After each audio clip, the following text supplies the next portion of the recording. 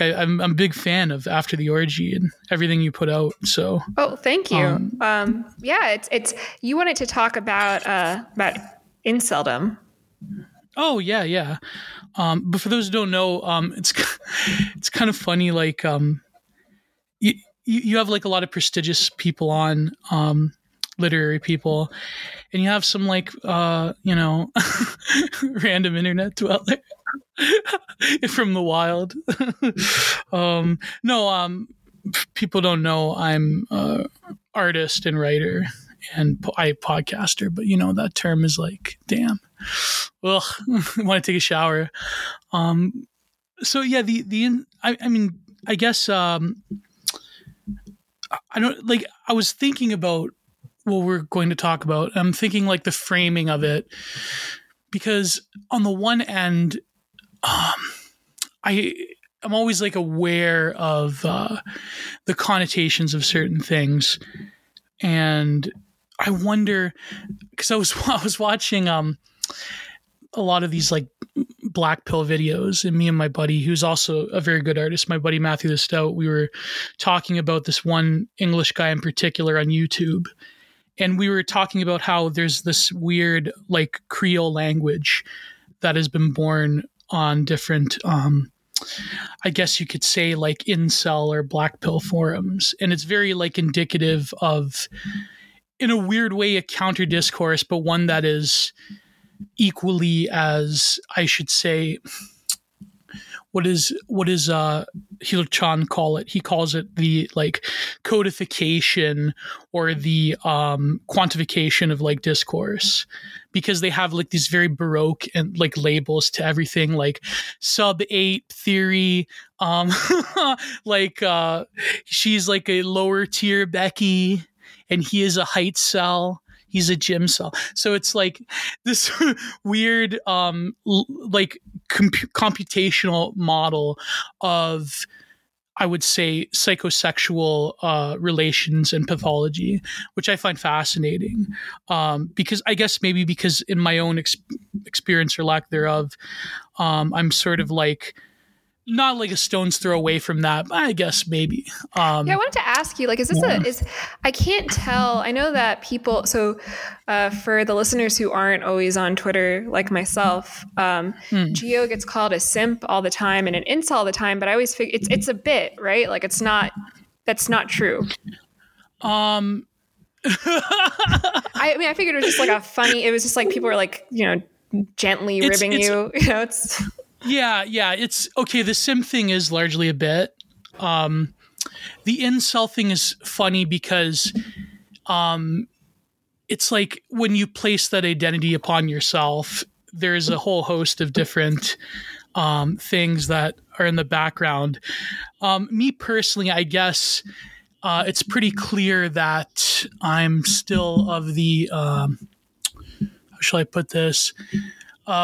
Lacking of certain experiences or an abundance of them, to put it nicely. But I think that the incel as a term is something that is very interesting, because it denotes, like, I would say, a whole host of like biopolitical implications, let's call it. Because what is an incel?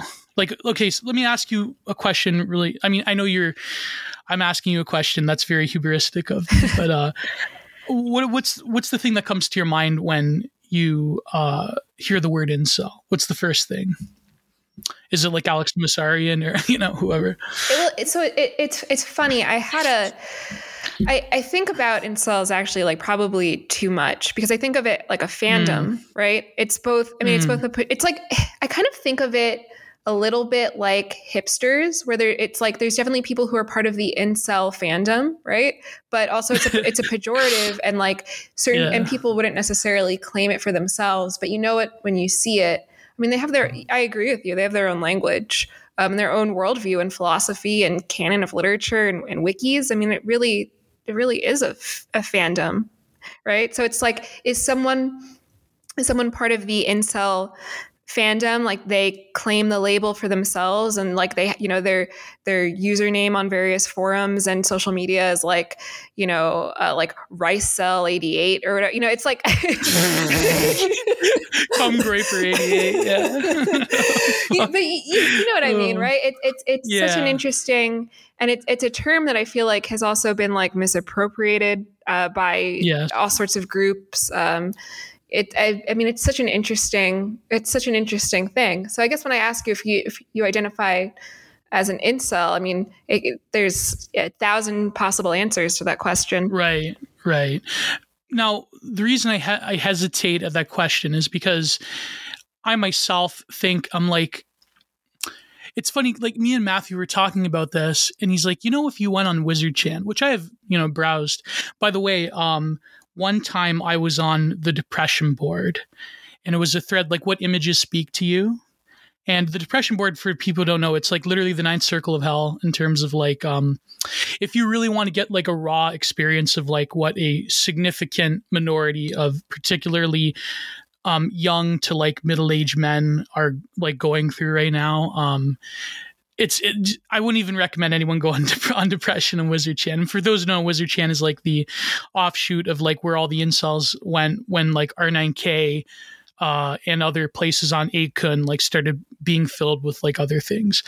I actually found like my pink Wojak painting on there, and at first I was like, wow, I'm shocked. That's like terrifying. But at the other end, I'm like, actually, if my painting like brought some modicum of like, not happiness necessarily, but I guess emotive like feeling to like one of these people who are really struggling in life, then it's like, I don't want to like go down because there's so many like cliches about the role of the artist that I absolutely despise.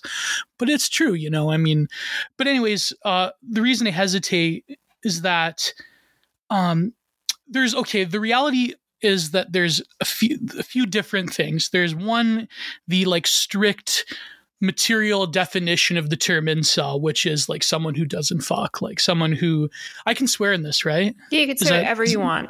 I just had Thomas 77 on. You could say whatever you want. Yeah.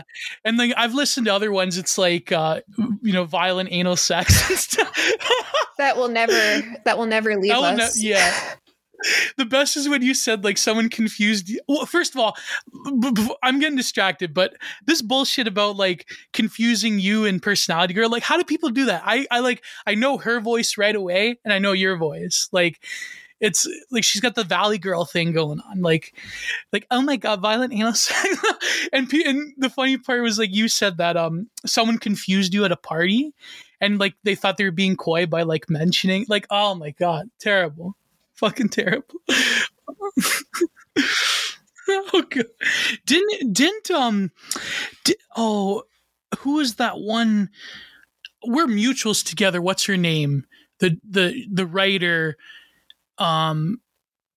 Yeah, she had that article I read back in the day. I dated neonats. I dated like an alt-right. Yeah, Proud Boy. There you go. Yeah. Another like unfortunate psyop that us Leafs have produced at Captain McGinnis. So anyways, I was getting distracted. So the material definition is that, okay, someone who doesn't have sex by their not by their own volition, that's a volcel, obviously, but someone who feels that their embodied sexual life is a source of trauma, or rather a source of unrecognition and abjection. Then there is the incel as the way that the media portrays it, which I would say is a discursive mechanism of biopolitical control. What do I mean by that? I mean that if you read volume 1 of History of Sexuality, there's this essay called it makes a distinction. It's called Scientia Sexualis, which is the Western model that comes from what Foucault would later call pastoral power, which is the confessional, and how in the 19th century, and see, this is where a lot of I get into heat for this, right? And the reason I'm talking about this is because I spent the majority of my time in grad school reading about Michel Foucault, which maybe I shouldn't have. a lot of like trads, they get this wrong. He wasn't saying like this very like butchered, like Herbert Marcuse. He actually criticizes Marcuse quite a bit here. This like free love, let's have, what did Justin Trudeau, so speaking of Canadian, he's like LGBTQ plus, like whatever. He's saying like that proliferation of sexuality is a part of power knowledge, is a part of biopower, because in the 19th century, the confessional or that pastoral power produced a whole series of knowledges of, to quote, to what he called, quote, the truth of sexuality. Now he makes this like weird exoticist, because it was the 70s he wrote this. So he was like, he went to the States and he knew about all these hippies and stuff. So he made this like weird exoticist, what he called the sans erotica, which is only present in like Greece and like Eastern cultures. So like Tantra, for instance, and they are about the pure act of like finding truth through the pleasure and the expression and the sort of ecstasies of sexuality. And he said like he has this weird like deference towards Christian, the old model of pastoral confession. He said that in some ways the older confession of a union with the divine in Western Christianity, that is like almost a form or getting to a form of like the eroticism of things like Tantra. But what he says here, and the reason I bring this up is because he is talking about the policing and the surveillance and the cartographies of sexuality. And to me, I feel that the way the term incel itself is deployed is another sort of mechanism of not just political control, but also the confession of a deep sort of malfeasance or deficiency within the incel subject in modernity, in like this post-sexual revolution society. And so I wrote essays back in the day, really like back in 2015, which weren't like that complete. But to me, it's fascinating the way that the term itself gets deployed and how the term has evolved to connote almost like a scarlet letter politically. Yeah. It's like a shorthand for like, a right-wing pest. It feels like it doesn't even mean like sexless anymore. It just means like you seem like you might be racist, and I don't like you. It doesn't really make any sense. Because a lot of incels have had sex. I mean, maybe have had terrible sex, but it's more like the price of admission to the sort of utopianism of current society seems to be the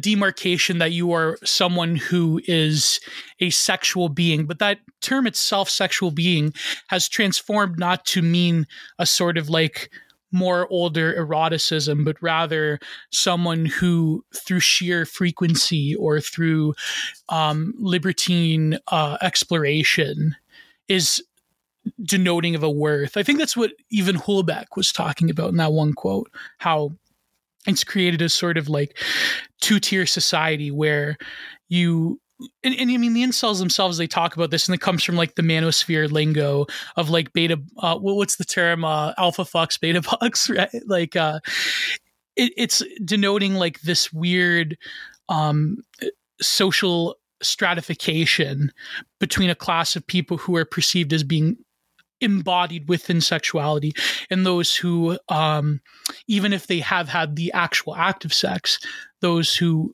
don't experience that same degree, which is really creepy because in the one sense, like, okay, you have the typical like Chapo ironist crowd, which is, like have sex, touch grass. But a lot of them themselves are kind of like incelish. Like, I mean, I don't want to name names, but you look at a lot of them. But yet, like, it seems that the right wing has experienced this weird, like, biopolitical language mechanism to say, well, incel now means like Elliot Rodger, I'm beautiful. I don't understand why women don't want to have sex with me. It's like, like, and the. You know what I'm really curious about with Elliot Rodger? You're making a great point. He potentially to totally derail. He was beautiful. Total twink material. And I want to know like what let's not evoke any.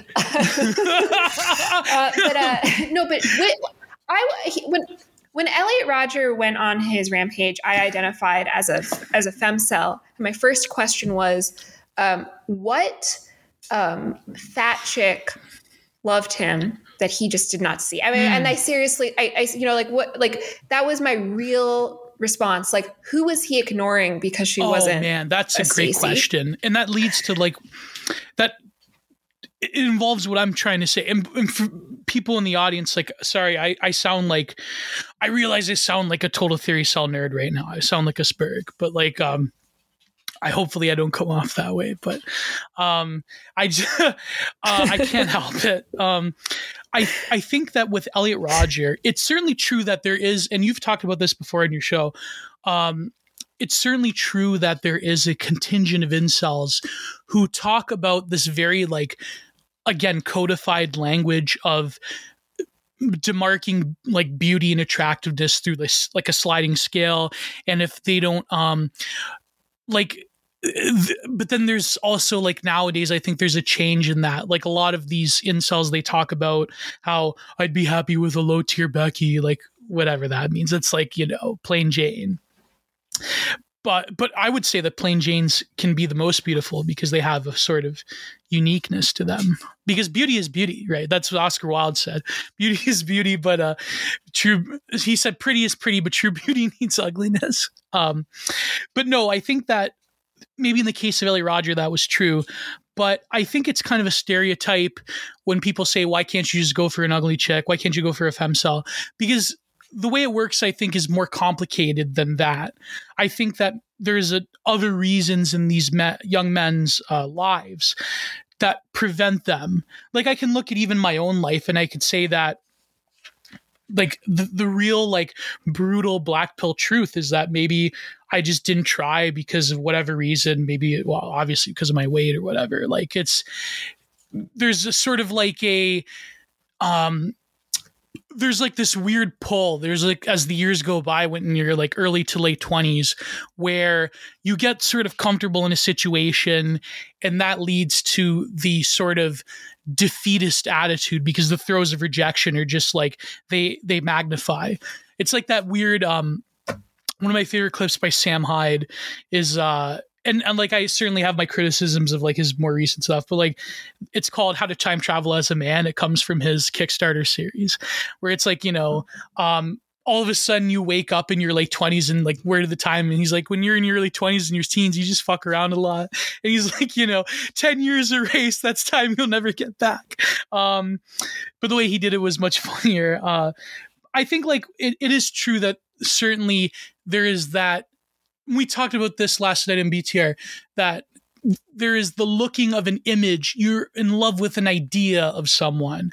And if that sort of borderline paraphilia of what a woman is to you is not fulfilled, then it's endless frustration. But I do think with a lot of incels, there's a lot of other things at play that prevent them. But with Elliot Rodger, which was interesting with him, I truly think he was probably just a sociopath or something, because let's face it, he was rich. He had boyish, twinkish good looks. Maybe women were interested, but I've heard from other people that apparently women can sniff that from a mile away, insecurity and different, I mean, he probably just gave people, I'm with you. I've known in real life, one sort of Elliot Rodger type. And I was actually friends with him for a long time. And I somehow got him to take his walls down. That's a long story and I won't get into because I don't want to betray his privacy either. But I will say that he had some physical limitations, but he was a good looking guy. He had a good job. He was very smart. Women probably were interested in him. He occasionally got dates. But I think I think what held him back was and again, I don't want to invalidate his physical limitations because they were there. They just weren't quite as extreme as he thought they were. But I think his resentment of women overcame whatever joy he could have found. And it just constantly overshadowed it. And I would ask him when we were friends, like, if you ever got a girlfriend who you felt truly desired by and who you truly desired, like, wouldn't you just be scared that she would cheat on you because you don't think you're enough? And this, of course, to that kind of guy, that's femoid therapy talk, and he'd throw whatever slur at me or whatever, and we'd laugh it off and get a beer or something. But like I think that's part of the issue with some of these guys, where it's like, how are you an incel? Like, you're not, like, you might not be a Chad, but you're charming enough. And I think that's the answer. Yeah, they hate women. I think like women hate is a complicated thing because, yeah, it is true. Like, on the other end, I think like what Delicious Tacos called like pussy inflation certainly is like real, but maybe it's not as real as like a lot of incels make it out to be, obviously. I think like it's this weird mix of like the wanting to be desired, and also like the reality of frustration. And it is true what you're saying, that when you have this immediate suspicion, or when you sort of are not connected to any sort of feminine aspect of your being, which is ironic because that attitude itself is kind of like very stereotypically like effeminate and passive aggressive. But well, I think like many, and not all, I have a lot of compassion for incels of all stripes, but I think like this sort of like Elliot Rodger archetype is dark feminine.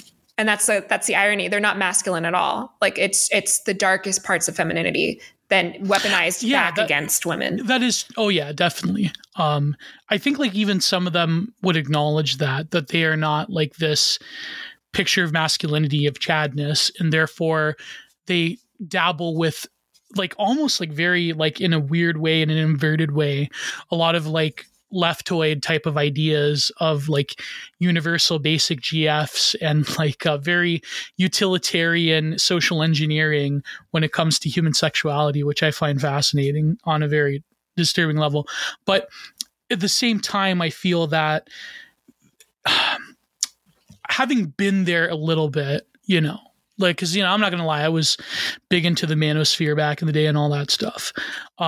Having like overcame enough resentment to the point where I feel comfortable with like what we're doing right now, right? Like, it's just, we're having a conversation between friends. There's no like a lot of like what these incels talk about. If you actually listen to what they say, they have this like inability to view the feminine other through the lens of camaraderie, or even like an eroticism that is a bit higher on the scale than just base appetitive desires.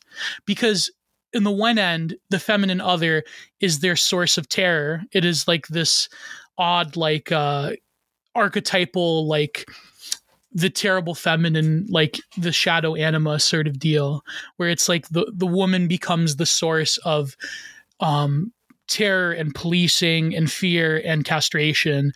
But in the other end, that object must be degraded and must be lowered to like the level of they're all just thoughts, and they're all like hypergamy is this terrible Pareto patriarchy thing where it's like Chad fucks and women are like involved with Chad to oppress them or whatever. It's so there's like weird complex going on. But the reality is, I don't know what to say about the actual reality of it. Maybe. I mean, I sort of get it though. I mean, look, I don't think women should be in these spaces. And I think in some respect, like, and even though it's made my life like very negative in some ways, to like, like every time I see like a stray tweet mentioning my name, but I mean, I think they're right to do that in a sense, because this is a true space for male camaraderie and for men to discuss their pain honestly. And I don't think women would be very happy if men were coming, and kind of aren't, if, as you see a lot of online drama and even some real life drama, if men came into their spaces that are supposed to be like very personal, intimate, gender related problems. And you do need to gatekeep women out, because like the worst thing ever is like, someone who comes in and tries to like demystify like your like live journal to your venting, where you're really like making male friends and talking about a male experience. And no, like women can't and shouldn't co-opt that. And we don't really have the language to discuss that either. Like what things can't women understand? Well, there's a lot of them, and we're afraid to acknowledge it head on. There's sort of like a curse and a blessing in that, though, because the male spaces are of vital importance, and there is a growing, even like I think normies are starting to get it, right? Like there is a lack of male spaces, but at the same time, I think the problem with a lot of, in particular, like if you go to Wizard Chan or other like incel.me or wherever, the problem is like it becomes this like this mutually like reinforcing misery. And it's like a crab bucket rather than elevating you to any sort of like insight or self-improvement or whatnot. I think that's the danger. But then the response is, well, if we were to like parachute women into that relationship, do you think that would solve anything? And that's probably, evidently not true. So it's really interesting, because even just to talk about the quote unquote incel in this language is like another aspect of this like psychopathologizing of male relationships, right? So it's very interesting how we can dissect a whole group of people with their own like lives and experiences and put them on the table and vivisect them and, watch how they tick, right? Like it's you know what I mean? Like it's... Yeah, I understand why people get angry sort of at attempts to do so, like academically, or, like sociologists coming in on like internet safari trying to break down that. I was talking to Nama Kate, who has a podcast all about incels, and she studies incels. And I mean, even she says like there is no, like you can't really, there's no taxonomy of incels. It's very diverse. It's a label that like it's like hipster, like it means something. It is a real group. There is a language, there is an aesthetic, but also it like kind of doesn't mean anything. On the other hand, it's too broad.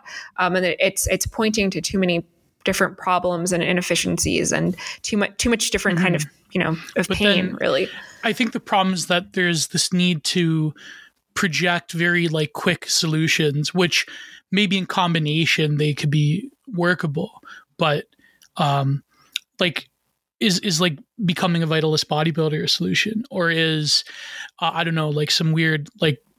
And I love him to death. He gave me my, he helped me out back in the day, but like some weird Justin Murphy arranged marriage thing, which I mean, maybe on a small scale could actually be quite beneficial, but I don't know. I think that the problem of the incel is really the problem of the general sense of ennui and nihilistic purposelessness in Western civilization in particular for the last, I would say, 50 to 100 years. Like it's very much this last man type of syndrome. And it's not going to go away simply by doing like the Jordan Peterson clean your room bucko thing. Like it's, yeah, those are important. Like they're like any small step is helpful, but we're dealing with forces here that I think are beyond the capacity for the average subject or individual to deal with. There's sort of like an overloading of the burden of our time frame onto the subject, onto the young male subject in particular. And I would say even young female subject, because you talk a lot about like the femcel and how they're sort of left out of the equation, because a lot of incels, they don't believe that they exist. That's another thing, they don't think that femcells are real, which I thought for a long time, I thought, oh, no way. But now I'm on Twitter, I'm starting to see it a little bit, but yeah. Yeah, it's the bodybuilding thing is something that you just brought up is something that I'm probably a little bit too fixated on. But I think it's so interesting because I kind of do think I think lifting is like a solution, but it's like, it says so much about the man in question, where he takes that. If he truly goes down the bodybuilding route, I think that is like when the femcell becomes a pro-anorexic, right? It's like a real distaste with the body, and it's not really about repairing relationships. When he lifts and tries to integrate with his immediate environment, that says another thing. If he lifts and then he then enlists, that is yet another thing. It feels like lifting is just step one, and the problem is there's no step two. Like, where are these men supposed to go? Like, all right, you fixed your body, now what? And I don't know. That's something I find myself thinking about all the time. It's funny you mentioned that, because I was watching this great video by my fellow YouTuber, Russell Walter, and he has this video about civilizations and bodybuilding and like what is it called? The vital aristocracy. And it talks about the like Nietzschean Bappian view. And I wrote this essay along with a series of paintings I did for Man's World magazine. I think it's going to come out in December in the print edition. It was going to come, I wanted it to come on volume 4, but then Raw Ignatius, he's like, no, dude, this is too good. I have to come on. It just seems better in like actual paper.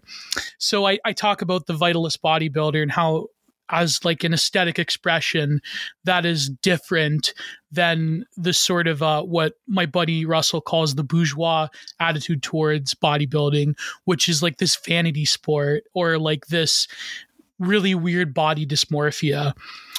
The difference being is that a lot of creative civilizations that have produced things like great works of art and great shelling points of other civilizations that have come after them, they have all had this focus on the vitality of the body. But that being said, that vitality comes from other pursuits.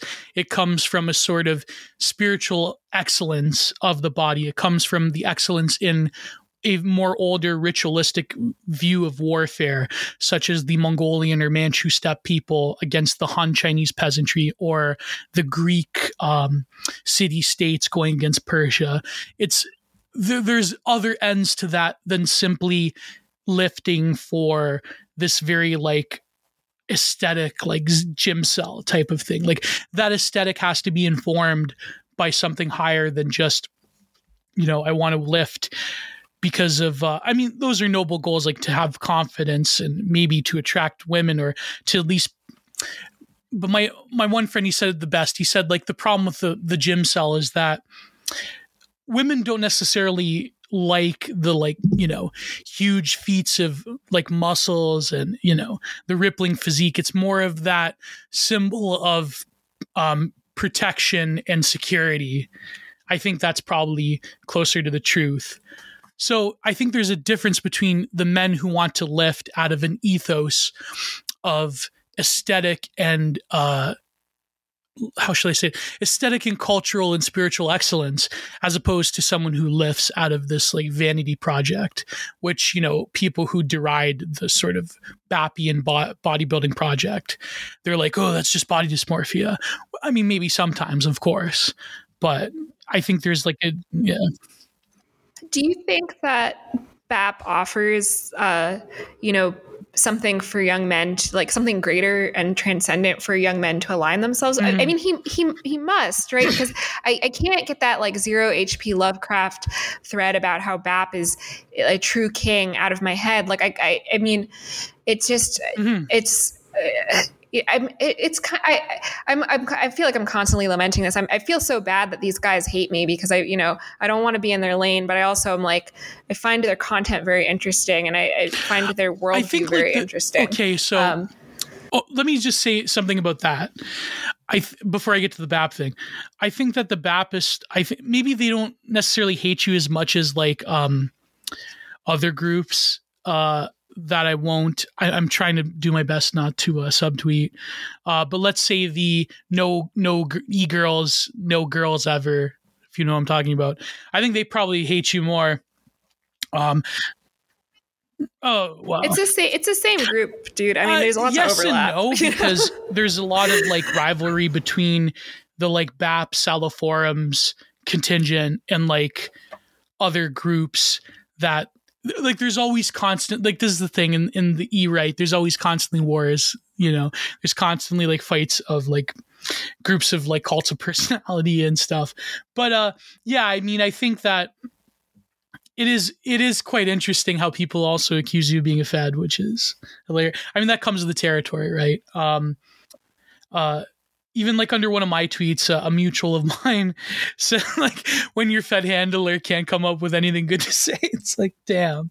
But I think like when it comes to BAP, obviously there is a positive project there, obviously. I mean, because there's such a degree of like inspiration and loyalty and fidelity of that one particular, I wouldn't say brand, because brand is sort of degrading what BAP is trying to do, but that sort of conglomeration that has a very unique aesthetic and outlook on life. Now, I think that there is problems, like from my own, like particularly, Catholic perspective. I think that there should be traditions there that should inform the Bappian project.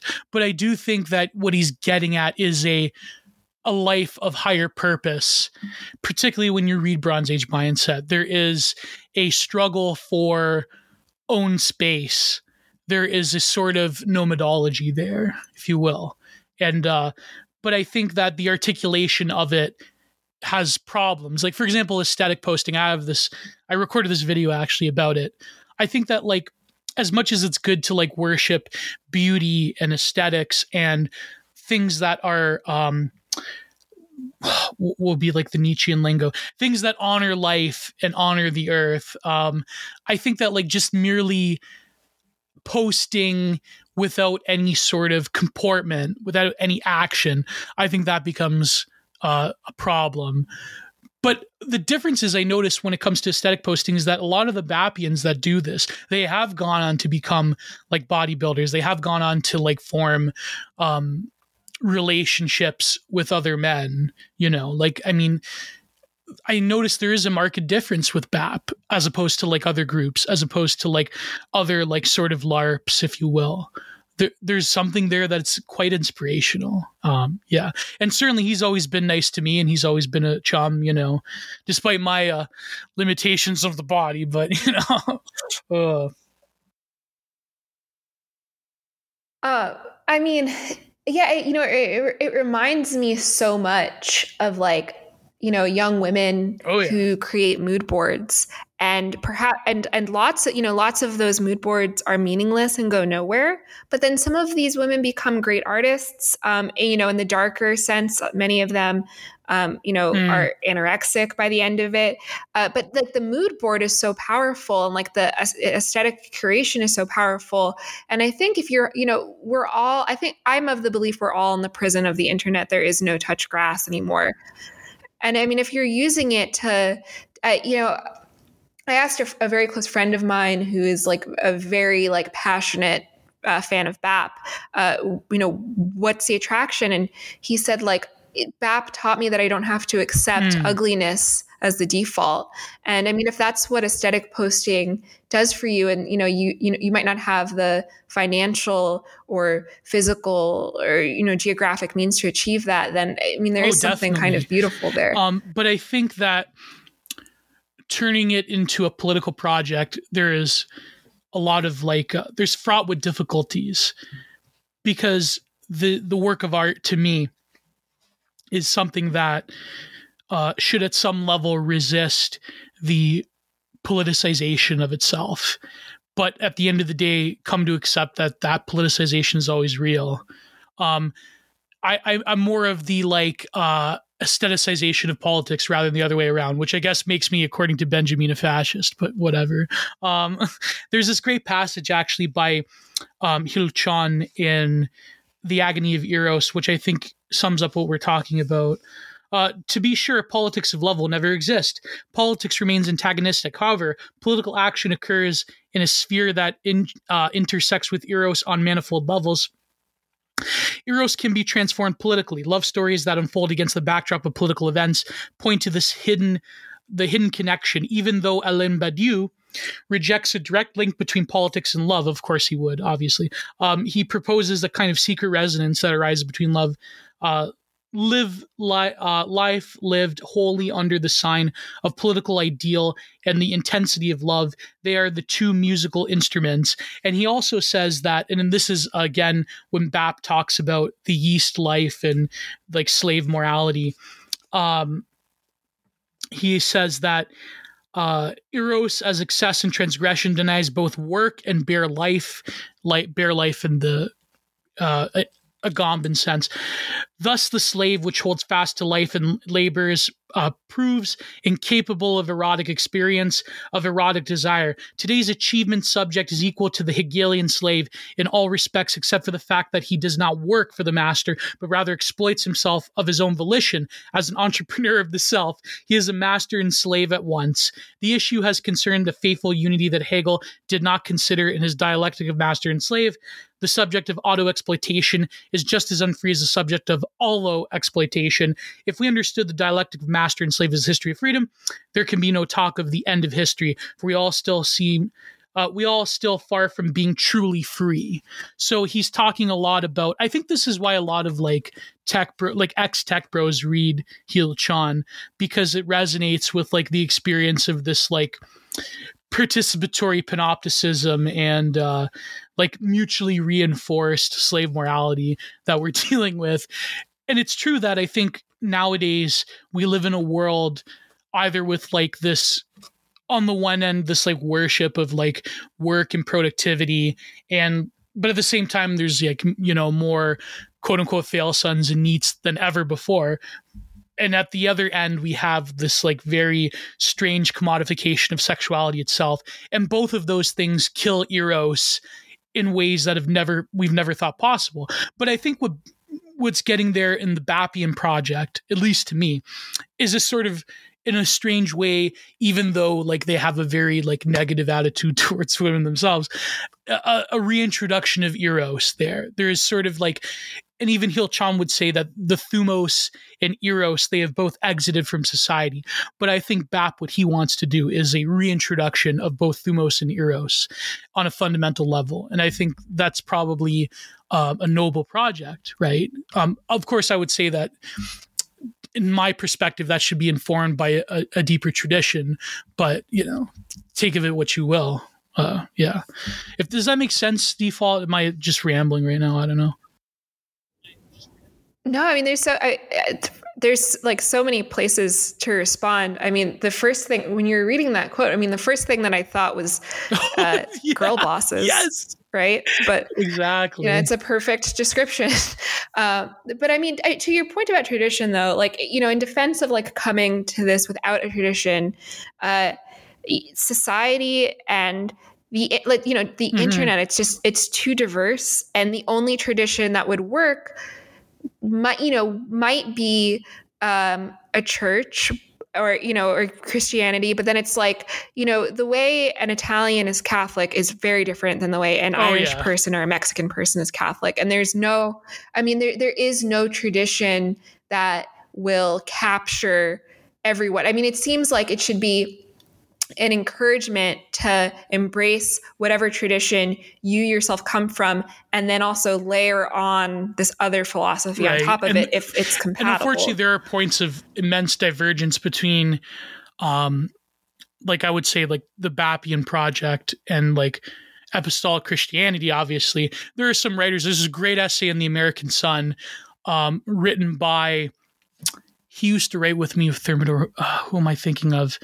It's if you search the American Sun, Bap and Christianity, great essay. But I think that it's true that in North America in particular, the problem is that Catholicism and specifically has been so heavily Protestantized that it really comes down to the failure of, I think, Catholic education and pedagogy, because I would say maybe not most, I don't want to be too black-pilled, but a huge subsection of Catholics in North America are pretty much like lapsed or cultural or like you were saying, like as an Italian myself, to me, like this is the thing that probably keeps me from converting to Orthodoxy, is that Catholicism is almost like a ethnic religion, if you will, if you're Italian. The Irish, of course, like you said, the Irish and the Mexicans, they have a different approach to it. The Polish have kind of a similar approach, but in North America, all the bets go out the window, because on a foundational level, Catholic education in particular has just been abysmal. Orthodoxy, I think, maybe a bit better, because it seems that the American, like Americana, the American consciousness itself is sort of like, has this weird like love-hate relationship to Catholicism, but Eastern Orthodoxy is like almost this exotic thing that doesn't even factor into the equation. And so it can maybe come from behind, if you will, with a more traditionalist understanding of things. I mean, the thing with Eastern Orthodoxy, though, is like, it seems like to convert, it would be like changing cultures almost. I mean, I was talking to a Catholic friend, like a very Catholic friend recently. I was listening to this album of like it's totally in Italian, and it's sort of, it has this kind of like jester vibe to it, but it's all Bible stories. It's very theatrical. It's very fun. And I was thinking, like, if Catholic education, like if CCD had these songs, like, and they embraced like real art, like how many more people would be Catholic and really love it? Like, if it was actually dramatic, and if it was meaningful, if it wasn't like, like what's the stereotype of like American evangelical, like, guitar solos on the pulpit, right? Like, stuff like that. Yeah, well, I mean, it just, like, I remember, so this is a secret that I've been like telling. I've been a little bit more open about it recently, and I mentioned it on the Fed post, but so I am ethnically Jewish, but I'm a confirmed Catholic, and I just don't mention it or talk about it at all. And I went through, I went to CCD as a kid. I went through the whole thing, and I remember being so struck by one teacher I had who kept pushing this guy, like Father Stan, I think his name was, and it was like this dreadlocked rapper who I'm like this, and I was like, I don't know, I was like 8, and I was like, this is not. Like, when I think of Catholicism, I don't think, it reminded me of like Jesus Camp and like all those movies that were coming out. I was like, what the hell is going, like, I'm not Protestant. I like that episode of the Fed post. I thought that like maybe you could, like, near the end, I love, like, BTR, we have a working relationship with the Fed post, and I love those guys, man. But yeah, it was funny, that episode. But it's like the Jesus camp. It's funny you mentioned that. We were talking about this once in BTR about how that like American like Protestant evangelical like Jesus camp thing, that was like older millennial, like 2010s nightmare fuel. It was like this like fedora tipper reinforced image of of like Bill Maher, Jon Stewart, like, haha, these like ignorant, indoctrinating children. It became like this weird fodder for the like edgy, like post early 2000s cultural imagination of millennials when it comes to religiosity. But yeah, that's crazy. And also, like, I guess the nose is exposed now, default. I don't know what to tell you. It's not gonna win you over when people call you a Fed, and now it's anyways, I'm not gonna. Well, I mean, people knew I was a Jew. I was just saying, yeah, I'm Jewish. Fuck it. But like, I mean, I led with being Jewish because I didn't want people to like find out. But and now I feel like I'm now that I'm returning to Mass, and like I'm reintegrating Catholicism back into my life. I feel, and I like asking people just like out on Twitter, like, you can recommend a good church in my area. So like, I just had like, it's for a friend. I might as well just like be real. Like, I didn't want people to be like, oh, she's a Jew. Yeah. I just want, like, yes, I'm Jewish. I grew up with family members who practice and observe, but I myself have never. That is why I never got bat mitzvahed. But then, oh man. Oh God. But that in itself reinforces this like hermeneutics of suspicion, because it's like if you post like, is there a good church in my area? Then they'll have like the Fed, like the Fed Jack. It's like, is there a good church in my area? Yeah, it was inevitable. I remember one time I posted, oh God, what is her name? But she's a really sweet girl. I feel, and she understood like it was a joke, but I kind of did feel bad. What's her name? Stephanie. She like this thing about, can I find any like, like good like right wing men in Canada, because she was moving here to Canada, and I posted this like picture of like a Mountie on a computer. Like, can I find any good right wing men in Canada? Oh, I felt so bad, but she understood it was a joke, but it was funny at the time. Yeah. So. Oh man, we're getting lost here. So yeah, I think when it comes to like the response that people have, there still is an aspect, I feel, of like this therapeutic decline. And the problem is that when you start to like even in these right-wing spaces, unfortunately, there is a tendency to almost replicate the aspects of a therapeutic state decline with like, okay, what are we going to do with these incels? They're sort of like a ungovernable class. Is the solution like some kind of weird dystopian like sex work thing, or is it another means? Like, you know what I mean? It's like this, the responses to it, they're never going to, in my opinion, they're never going to really hold any sort of water, because you're not addressing what I feel is like a very deep, very almost metaphysical problem with the age that we live in.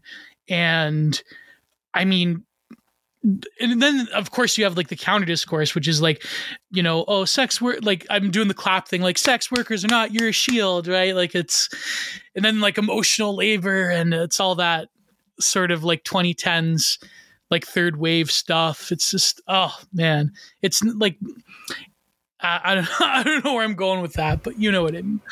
I mean, it's all really dishonest. I mean, and I think like the thing is, I have the most respect for like the guys, like the lay down and rot guys, because it feels like they're so honest kind of about like their situation. But you can't, I mean, you also, that it's not really one size fits all. And I don't think it's helpful to be that black pilled, but like I kind of, it's like, even though I disagree, I feel like in a sense it has the most integrity out of any of the existing options. It definitely has more integrity than the like, this is why we need sex workers kind of response, which is just like fucked up. And like, who's that for? No, but it's not even really for the sex workers. They don't want to deal with that. Right. The guys want more, respect. But that's the thing, like the response that like every time incels comes up in the media and in like discourse, oh God, that again, another word I feel like taking a shower now, discourse. Like the response is, why can't they just get sex workers? Why can't they just further drive themselves? And it misses the point. No, it totally misses the point, because even Elliot Rodger himself said that that's not the point. It's that you don't feel not just like an attractiveness, but you don't have that level of companionship and intimacy and vulnerability with women. And again, like this is, I can empathize, because it's also something that I've struggled with for a very long time. But at the same time, I feel that if given enough insight, given enough, like I would say humility even, I said this on Twitter once, I said that being in the position of being detached from a lot of these sort of like the normal rat race of dating and relationships and so forth, it sort of gives you like a weird, like austere view into like a form of objectivity. But unfortunately, you're never going to escape the fact that experience is a good metric of most things.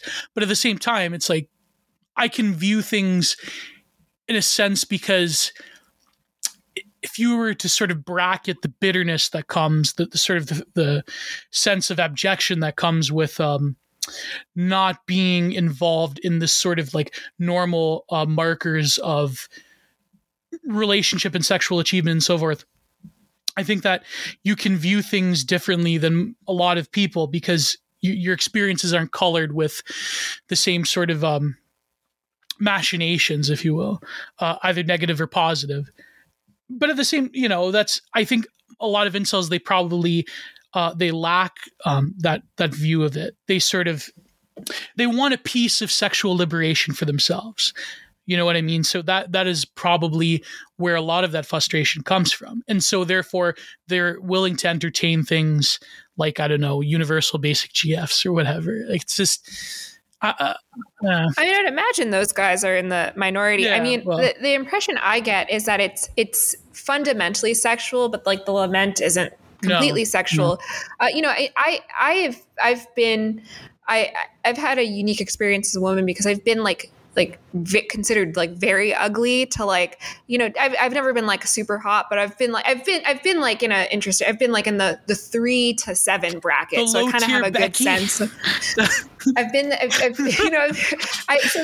the way people treat me, presenting as a 3, I'm totally invisible. I can't get helped at stores.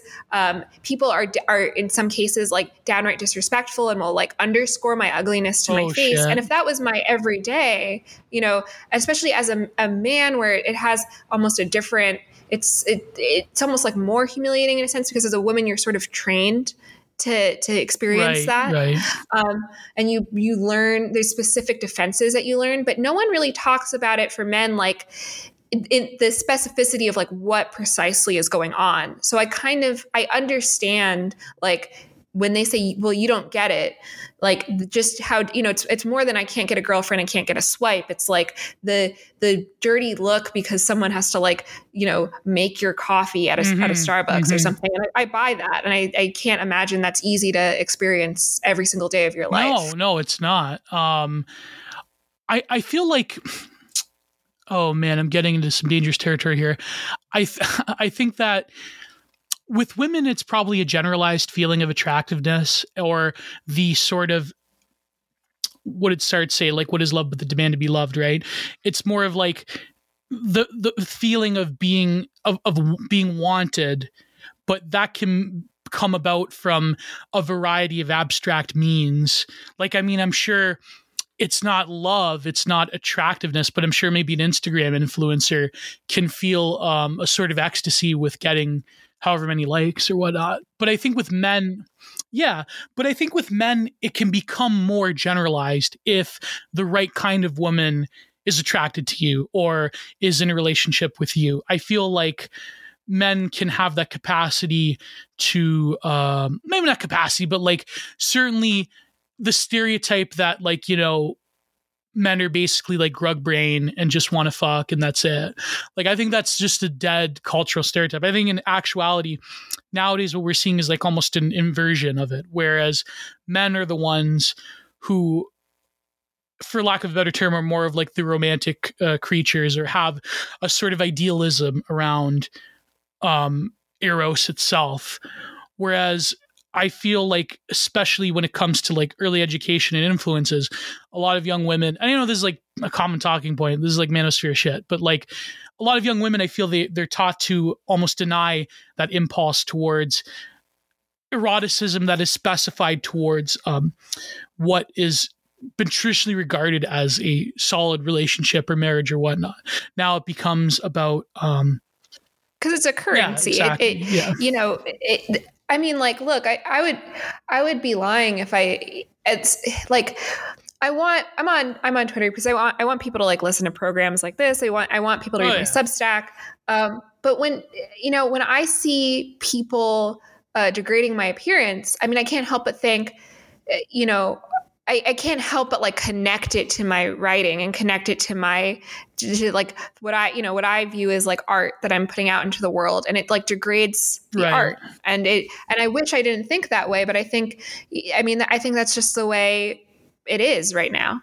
Oh yeah, definitely. I think that, I mean, in some ways, I think maybe like if you're a woman online, you probably face more severe criticism because like the online is becoming real life. But I think that in everyday experience, let's say in the sort of everydayness, the price of like critiquing women on this sort of metrics of attractiveness are becoming so high that when it comes to like the average e-girl, like, you know, I've been friends with a lot of them. Like there's, they experience like vicious criticism.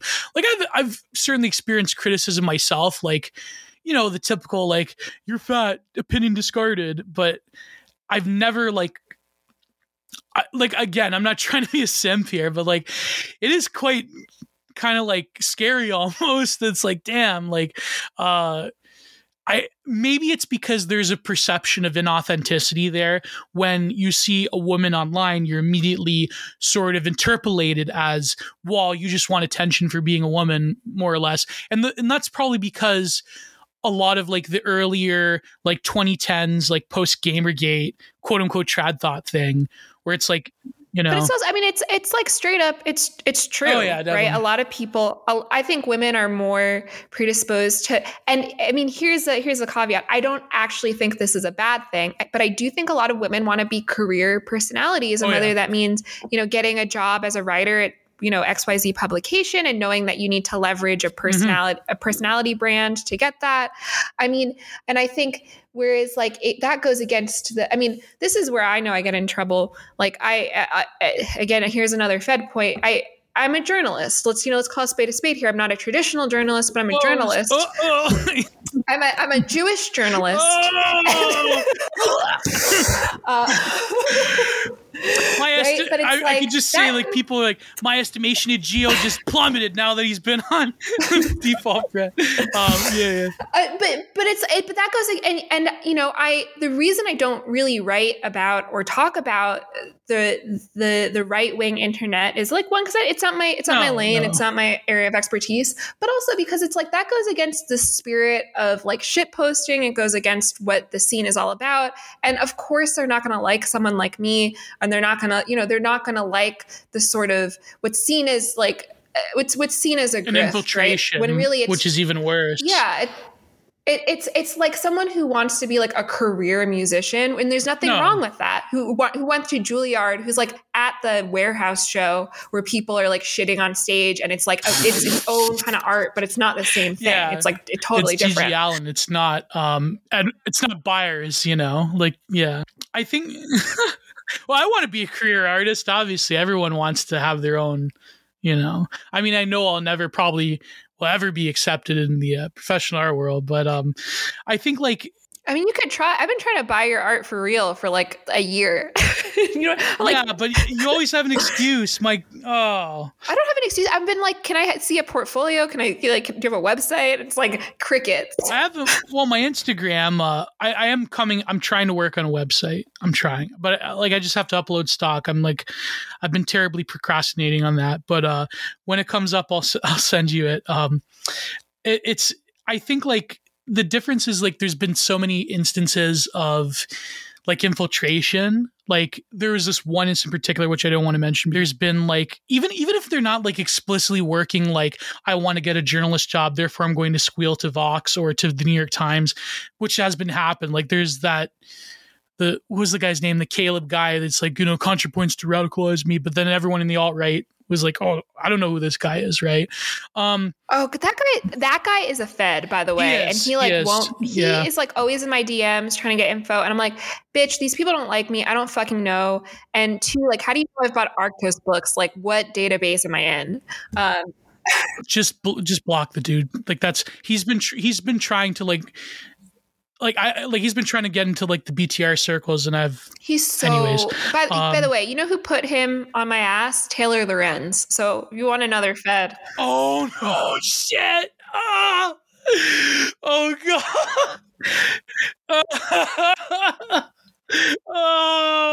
These people. Oh man, God hath given them over to reprobate mind. See, if you were if you were to come out with that, that would shoot your credibility up like nothing. Because then they would be like, you know what, these obvious feds, they're targeting default, and therefore maybe she's all right. Who knows? She's a good gem. Like, I mean, like, people are like, well, why are you? I mean, here's my story. I'm just some like autist bitch who wants to have people read her Substack. That's it. That's the secret. Oh, God. Fuck. Going with this. Oh, yeah. Okay. Yeah, so there's I could just imagine like that situation. Oh man. So there's like this suspicion of like a Fed, but also like I think even if you're not explicitly like a Fed, like you're going to squeal to a journalist or to like the actual like, FBI, I think there's a suspicion of grifting that is using the sort of like feminine wiles that for a lot of different reasons is like pigeonholed or stereotyped as like you're going to get really far in like the dissident right for obvious reasons. Like there was just like the OG trad thoughts, you could call them, that really like ruined the sort of I would say held back or ruined the chance for the dissident right to come to terms with a more healthier approach to like relating to women in general. Excuse me. I think like there was this great essay back in the day written by my friend Collie. It was in Thermidor magazine. It was called Against the Trad Thoughts, where she talked about how it's like the final like postmodern version of like these like, e-girls to LARP this like trad cottagecore, inviting a particular form of like far right, like let's call it, far right autistic male gaze, right? I think that there's certainly a problem with that. And here's my question. Go ahead. Like, how many of these girls just like low key just like want to fuck a right wing dude and like they like the attention? And it's not even about the money or like it's not about squealing or having a career. They're just like turned on by like racist guys online. Tons. That has to be a lot, right? Like most of them. Supposedly that one journalist with the hairdo, Richard. Yeah, with the hairdo. What's her name? Loth. There's rumors. Oh yeah, Julia. Yeah. Oh, I mean, I think he's gay, so but she probably tried. I mean, another Fed. I mean, that was sloppy work. Oh shit! Oh, sloppy work. Oh man. Point was, it's very interesting the relation that not even just in dissident spaces, but I think in general, like when it comes to quote unquote, like, the woman e-girl on the internet. Do you know on Twitter, my friend Jana? Well, you've probably seen her. She has that one podcast. What's it called? But she did it with a close friend of mine on Twitter, Impossible Princess. You probably have seen her around, right? Yeah. She's a great friend of mine, and she did this podcast with Jana, and they were talking about like early 2000s aesthetics and the e-girl in particular, and they brought up this really great point where so Impossible Princess was talking about how in the sort of like early internet, the e-girl was almost always anonymous. You probably didn't even know that they were women. And there was a particular type of posting that, and I think you also talked about this on After the Orgy, about like the confessional and the sort of very like dark, like femcel mind, like, what was that term you used before? What they were doing, was it called memory boards or storyboards or? Oh, mood boards. Yeah. Like it was that style of posting. But as time went on, I think the sort of colonization of the internet by a variety of like corporatized and massification of culture, like forces, they sort of demanded that now the face in particular and the body and the embodiment of women on the internet, now that becomes the main area of focus. And that has a variety of very like destructive trends that have come out of that, right? Not just the Instagram influencer, but also the sort of like trad cottagecore, like LARP sort of deal, which is, Well, I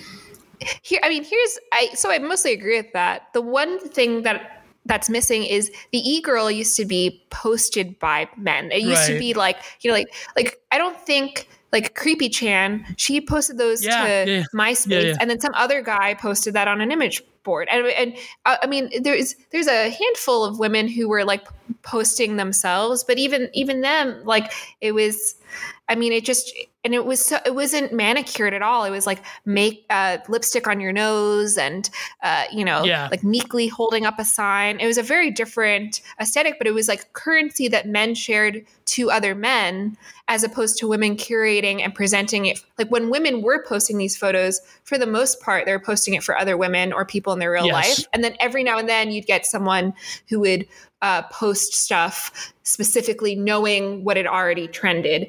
And even they got a lot of harassment and were like looked at in a different lens than the people who sort of were, found footage, so to speak. Yeah, they would like infiltrate like a public Flickr album or that was also a great video by Meme Analysis, where he compared Cracky Chan to the anime, what was it called? Lane, Social Experiment Lane.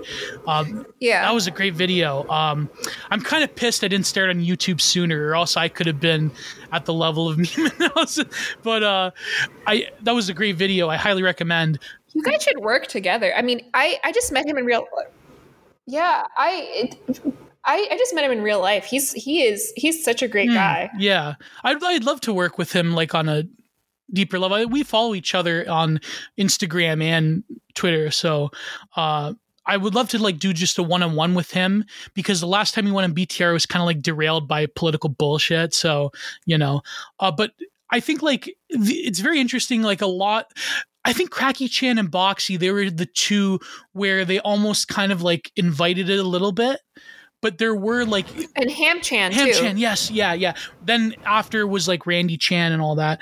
Because you have to realize that a lot of like the black pill incel culture that we were talking about comes from these like, Chan boards like R9K, then later 8chan, where they would take specific women either from like the Sexy Beautiful Women board or from B, and they would sort of like have this like weird idolization of what I would call the particular like R9K e-girl aesthetic, which is very like wafty and ethereal and lathe, and they have a very particular, almost neotinous look to them, maybe because a lot of these guys, they're weebs, right? So they have this particular look to them that isn't conventionally attractive, though, which is kind of crazy, because you'd figure like the most virulent right-wing incel racists on the internet, they would be worshiping like some kind of like archetypal image of beauty, like some kind of like Monica Bellucci or whatever. But no, like these women, they're kind of like, they're almost like femcells themselves, right? Like they have that particular griminess to them, which is oddly appealing, which is like exciting in some ways, because it comes from a lot of the way in which femininity is expressed in anime in particular. And so it's very weird to see how the e-girl aesthetic itself is also, and this is what Impossible Princess was saying, they're almost like replicating that early 2000s aesthetic. So, and also like just the age range of the e-girl is like, women who actually lived through that, who are in their like mid 30s or like late 20s, and like, 18-year-old girls on Instagram who have never, lived actually through the early 2000s or whatever, the early internet. It's very interesting. That's another good point. Like Cracky Chan, Creepy Chan, Ham Chan. I mean, they were like between the ages of like 11 and 17. Yeah, Jesse Slaughter was like 11 years old. But that's different entirely. Oh my god. But yeah. They have a very interesting. They go by Damon now. I found their TikTok, and they have an OnlyFans, and lots to think about there. I guess use the pronouns. They life was a disaster train wreck after that. That was like one one thing after the other, one rumor after another. That was, oh man. Apparently the father is dead now. The internet, Yeah, he died of a heart yeah, the attack. internet police, consequences never be the same. Like, oh man, see, even just like to know, like the memes, like there's so many of them. If you're like a later millennial, there's like this litany of like, the internet Creole. I've got news for you, Gio. We're young millennials Oh actually, man, and later millennials are 40. holy Isn't that fucked shit! up? No, I thought they were Gen X. That's like, Nah, dude. oh god, It actually makes us like older somehow, I know. right? Like It's like 30 years old. We're boomer status already. You know, like damn. That's insane. Like, but yeah, it is interesting how the e-girl is like the I think Jung had a female equivalent, but the male equivalent he called the pure eternus, which is like the nymph, like boy man god. Like he said, like the negative aspect would be like the man child, but the positive is like this like young, like Adonis, almost like twink boy thing. And the female equivalent is almost like the e-girl, which is someone who, even in their age, is sort of like eternally youthful, but also as old as time itself, if that makes sense on like a, deeper level. Maybe I'm schizo posting, but it's, yeah. No, I think you're right. I mean, I'm always confused by like who gets the e-girl sort of label. Like I get it. And like the people who, when it confuses me when we get it, like me, sometimes Mary Harrington, which is like, I don't even know what to say about that. And like Alex Kashuda gets it a lot too. Definitely. And it's like me and Alex, like I think maybe I'm a little bit more playful because I show sort of my whole self on Twitter. Yes. But I think we both are like, we clearly have like a project that is like not really about, catching flies, right? Like flies being male attention of a certain variety. It's amazing you said that, because I've said this for a long time now, at least a few years, and people don't believe me. They call me a simp. That there is a new crop of e-girls that aren't e-girls, that in fact have learned the lessons of the trad thoughts of yore, and who are they don't seek the far right racist bodybuilder male gaze, but rather they want to achieve a level of posterhood, of posting, that is that transcends these like appetitive desires.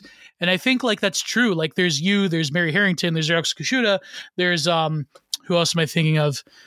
There's other ones too. I think you're right, but I think like me and Mary and Alex, I think we all have like very like radically different, but like into our own intellectual projects. And I think what we want is even different from I can't think of an example off the top of my head, but I think you're right. But it's like everyone gets painted at this like e-girl brush, and it's just like some people are just like women with a blog, right? Yeah. It's like, is Anna Katchian an e-girl? Absolutely not. Some people would say yes, though. That's Dasha more particularly, they would say that, but then like I guess what I mean is like the old school, like I don't know, like I guess, what's the big example, like Lauren Southern or whoever, like although I don't know, it's weird how she's managed to maintain like some sense of authenticity nowadays. But it's like this weird thing of eventually, they get married, they have kids, and then like they're the audience, the pay piggies, they're like, oh man, my shot is ruined.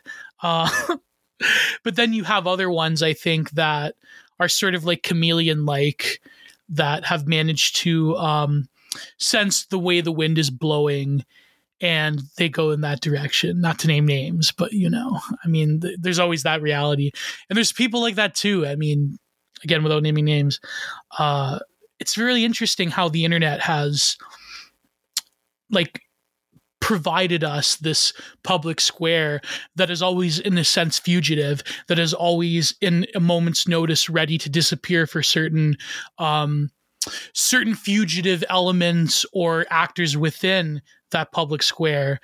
and the politics and the sort of like the micro politics of these interactions are quite fascinating.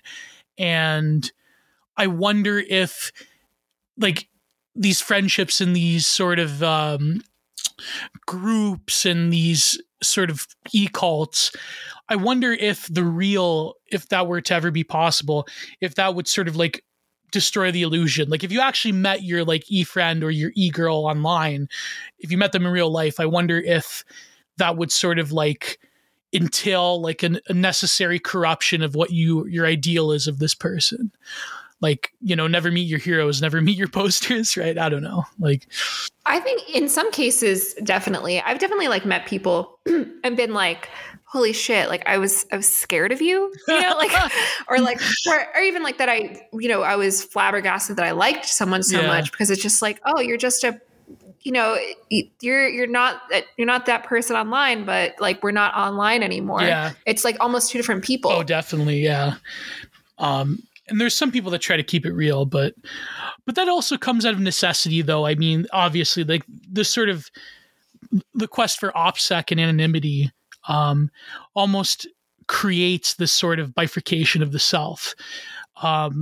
It's like the anxiety of that, the gaze of the social order coming for you, that breeds this sort of weird suspicion. And that probably goes why, periodically people get accused of being feds and whatnot, like, the whole, I mean, I also kind of think that like Fed is just like online right winger for racist, right? It has the same purpose, because it's like if the space gets too crowded or someone's dissenting or someone, you can't really label someone this way or that. Can't slot them in. They're not safe. Yeah. Well, you can't call them a racist, but you can call them a Fed.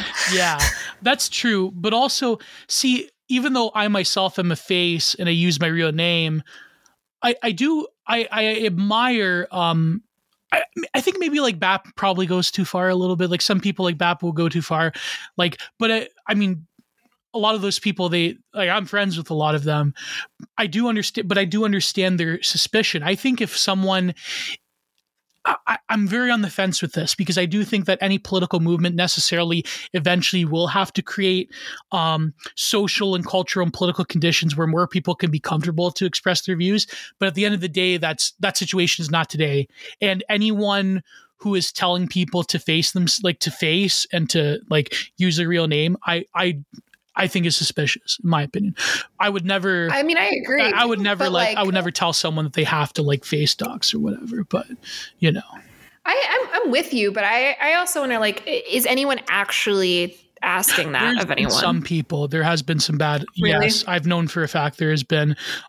Like when I started facing, I experienced criticism, right? Like this one particular Finnish poster just has a total vendetta against me, but I was actually surprised that after a while,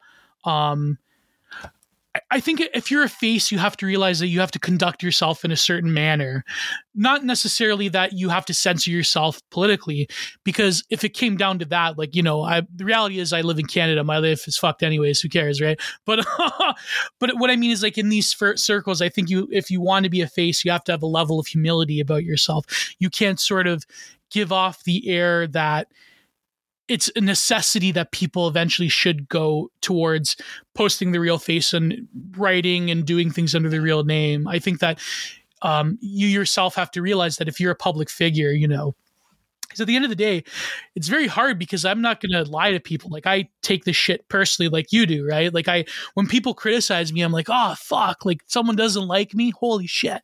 But you have to sort of bracket that out of yourself in some ways. You have to realize that this is the price you pay, that not everyone's going to like you. And, I've been in like, e-fights with people, and it's terrible. It's not very good. Like this one guy in particular, I was viciously criticized, but what happened after that? This guy, he publicly apologized to me on a live stream, and we became friends. He got banned recently, and unfortunately he got doxxed recently. And I really feel terrible. I don't want to mention his name because, it's sensitive, right?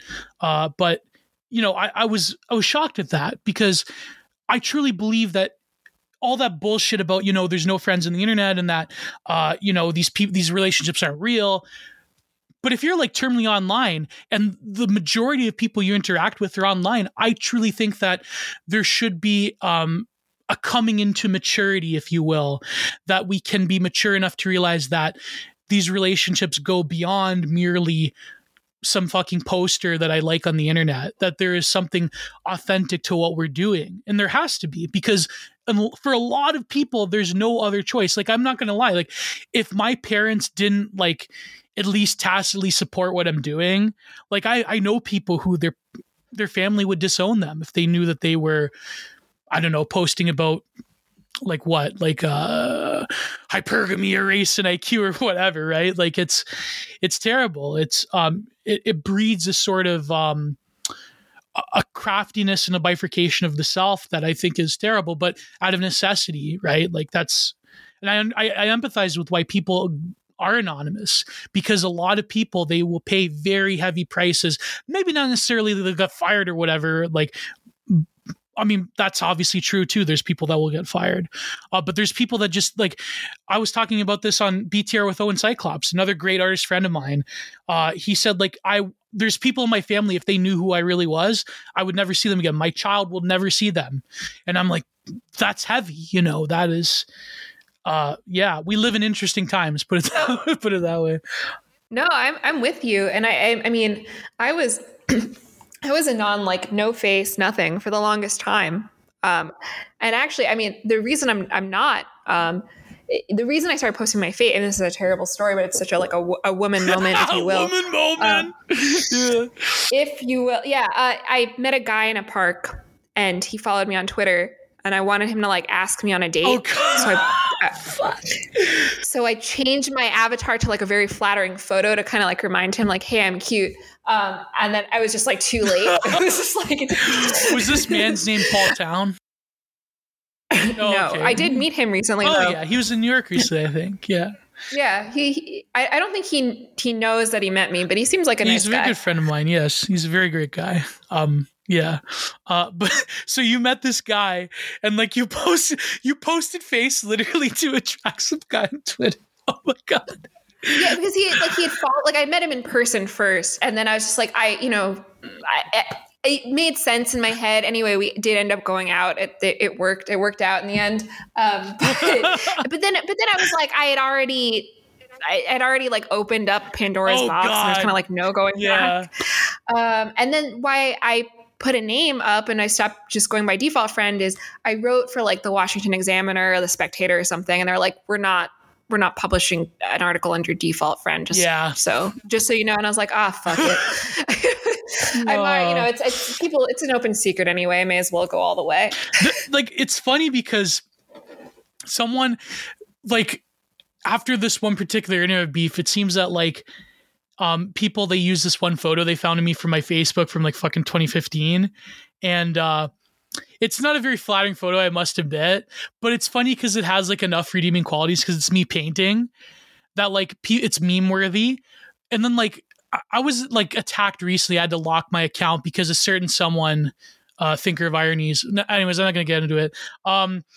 Like posted this joke reply I had to our friend Tucker Marks, and it's like after a while you sort of like get desensitized and you almost find it funny. Like there was this like big like joke account that like found it and like had like 1,000 likes or whatever, but he like edited it to like that photo where like I think it said like big N-word something, like it was like funny, and then I just said underneath it's like I approve of this message, because like really it's just jokes at the end of the day.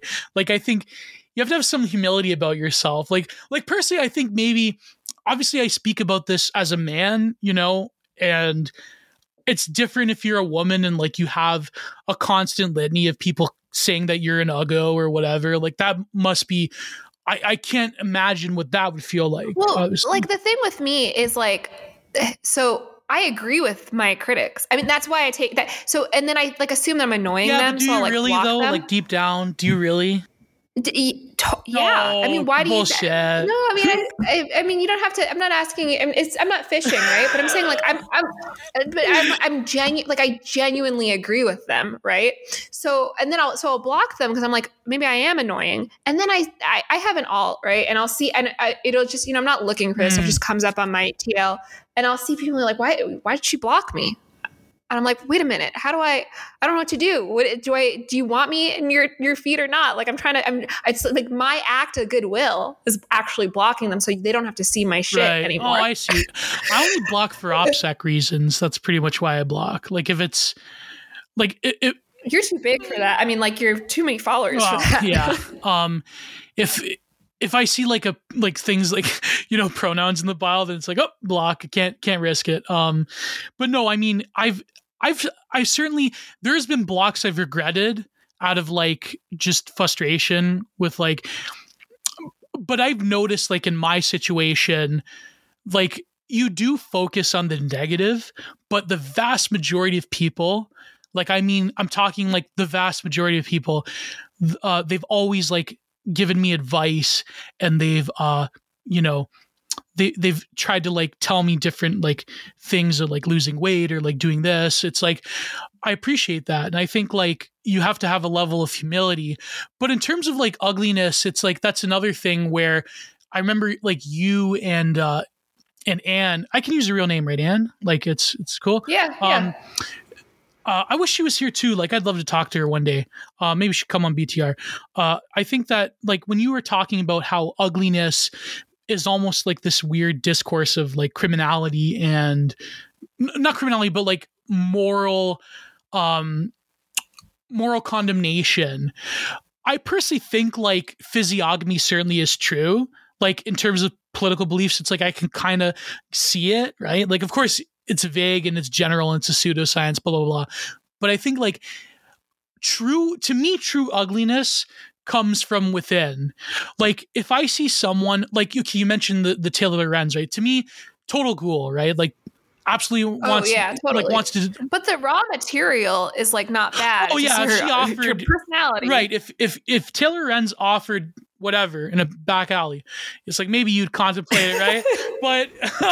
but if like you realize the magnitude of the heart of darkness that is there, then it's like, to me, I feel like true ugliness has to be ugly from without and within. I think that like this emphasis on physiognomy can be quite like reductive, and people have certainly like chastised me when I've like done that fair bit of posting. They're like, that's not a very like Christianly way of looking at things, which is true. But I think like the obsession and the preening, like what you and Anna were talking about, to me, that really hits a chord, because there's a difference between like wanting to improve yourself for like health reasons and whatnot, and like being obsessed with a very like caricature, like socially constructed view of beauty, to the point of almost like sheer grotesqueness. When you like look at a lot of these like Instagram influencers, like there was that model and actress, what's her name, that became part of Chanel or Victoria's Secret or ambassador of makeup or whatever. She's like very tall and blonde and like lanky. What's her name? Carly Kloss? No, yeah, Carly Kloss. Joy. I think her last name is Joy something. She was in The Witch? Yes. Yeah. Also, she's Latina. Did you know that? What the fuck? I know, right? Fucking way. She's just like British. She looks like Anglo, like total Anglified. Oh man. I thought she was just like a Kate Moss stock British chick. Yeah. It's weird because in the one end, like the 90s heroin chic thing, like that's pretty much dead, and like what they're replacing it with is terrible. But on the other end, when you still see like the inklings of that, she almost looks like, I said, she looks like a Puvis de Chavannes painting, which was a French symbolist painter who painted these like very like elongated, like similar to El Greco or De Chirico, these like elongated pale figures that had a religious significance to them, the way that El Greco combined Latin Catholicism with like Eastern Orthodox iconography. They have like this And I think that's why in the modeling world, there still is that sort of like platonic archetype of beauty that can cross over into, in high culture at least, because of course, that platonic archetype of beauty when it comes to like quote unquote low culture for most young men in particular is like anime. Like the anime girl is like this neotenous platonic form of beauty, which a lot of weebs have come at me saying like this is what they believe in. So don't quote me on it, right? But it is very interesting to see because like at one end you have that, but in the other end you have like this body positivity thing and but I have a more like nuanced view of it. I think that like it's a good thing for like average looking women, even women who are like on the chunkier side, to like not be like shredded and like critiqued viciously by the culture around them. Because at the end of the day, like the vast majority of women probably don't conform to the standards of, certainly not the standards of like 90s heroin chic. But at the same time, I think like the direction that they're pushing it in is like obviously ridiculous and terrible. Like I've had a lot of threads about like what it's like being fat and like obesity and culture and stuff. And, you know, I've gotten some pretty good reciprocity from them. So I'm like, I have a more nuanced opinion than a lot of like people in my spaces who like absolutely abhor like any like female body type that is not like an ideal, like Artemis, like, you know, Eros archetype, right? Do they really like dislike it though, or is it like that's their like pornography taste? And like, you know, if a real woman is presented in front of them, like I have this theory that like people who actually have sex like are actually like way more vanilla, right? Yeah, and their tastes are way more reasonable than like people who don't have sex but think about sex a lot, which is why I think like kink is so ubiquitous right now. Like when we had Delicious Tacos on, he's a pretty vanilla dude, and I think it's because he's like always fucking. Yeah. Oh yeah, definitely.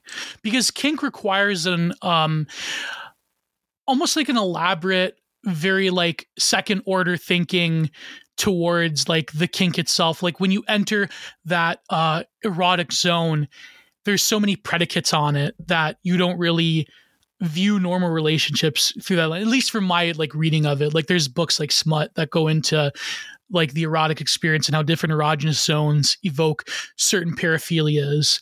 I think like it's for like there is some kind of like there are posters like I'm friends with that maybe we have a more nuanced view of female beauty. Like me and my buddy Titus on Twitter, like we talk about like you know, like women who have let's say more of a Rubenesque character. And I'm down with that, you know, like I have a very wide range of tastes, but I think it's starting to change. But because I don't know, it's really weird.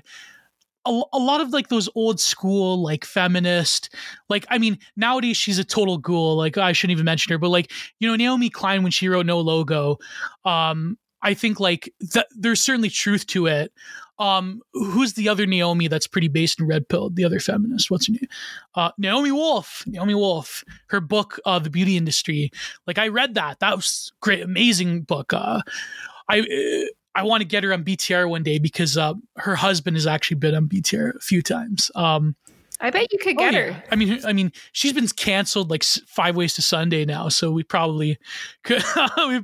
But no, I mean, I know there's a lot of like flaws in that way of like more older like rad femme thinking, but I think like there's a lot of truth there. Like I think that the sort of the gaze of the male gaze aspect, I think has been misportrayed, but at the same time, there is that reality of objectification. And so, if you will, there's another great quote in the Agony of Eros book that I think you would really like by Hil Chan. So this is from the chapter, I think, is it the biopower chapter? Or is it the pornography chapter? Where he says, today love is being positivized into sexuality, and by the same token, subjected to a commandment to perform. Sex means achievement and performance, and sexiness represents capital to be increased. The body, with its display value, has become commodity. At the same time, the other is being sexualized into an object for procuring arousal. When otherness is stripped from the other, so like man to woman or woman to man or whatever, one cannot love. One can only consume. to the extent the other is no longer a person. Instead, he or she has been fragmented into sexual part objects. There's no such thing as sexual personality. When the other is perceived as sexual object, primal distance, Irrdienstats Eros, Martin Buber claims that such distance serves as the very principle of being human and constitutes the transcendental condition for alterity. And on the page before, he says of pornography that pornography is, let me find it here. It's the chapter on porn. It is one that lacks a critical distance in the sense that it is always available. It is infinitely repeatable. There is no demand of the no. There is no wager. Unlike the dance of traditional forms of eroticism, where there is this pushing and pulling, there is like this seductive dance, but the other has to have a distance in order to achieve that eroticism. And even Bataille talks about the sort of like transgression of that distance. Whereas nowadays with pornography and OnlyFans and so forth, with the commodification of the body, there is an infinite degree of, at one end, extreme separation from the one and the other in terms of the other being a desired object. But in the same way, this like pantomime of closeness through the immediate availability of it. And there's a litany of expression that comes out in kink. This passage reminds me of, sorry, I'm going off, I'm rambling, but it reminds me of the recent episode that you and Ann did on the Larry Clark movie. What was it called? Impaled. Yes, it has another name too, by the way. But that I love that episode because when I grew, like, you know, when you're younger, I watched quite a bit of like Harmony Korine and Larry Clark, and it's terrifying. I was so convinced you were going to say I watch quite a bit of porn, and I was about to be like, how do I respond? Thank God it was Harmony Korine. But truth be told, I think I have seen the actress that was in the film. But it's funny though, because you were talking about like the de-eroticization of it and like how like the sausage is actually made, you know, no pun intended.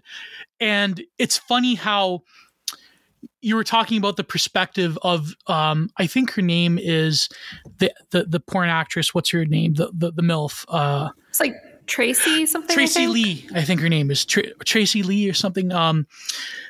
She was what you consider like a beautiful woman, right? But yet the age is like this critical aspect that can at one end repulse, but at the other end lend itself to a sort of kink or a paraphilia or like a deep longing for, as Anne said in the episode, like a deep longing for the maternal, which is always like, there's a comforting aspect to it. And I think this is why, like I said this, I think I tweeted this at you. Like I'm actually like, I have like the skeleton of this essay I want to write, but I'm like terrified of it, about like a lot of like these modern fascinations with the sort of like pornographied relationship towards things like the paraphilias involving both reproduction and also age and like the mommy GF, things like that.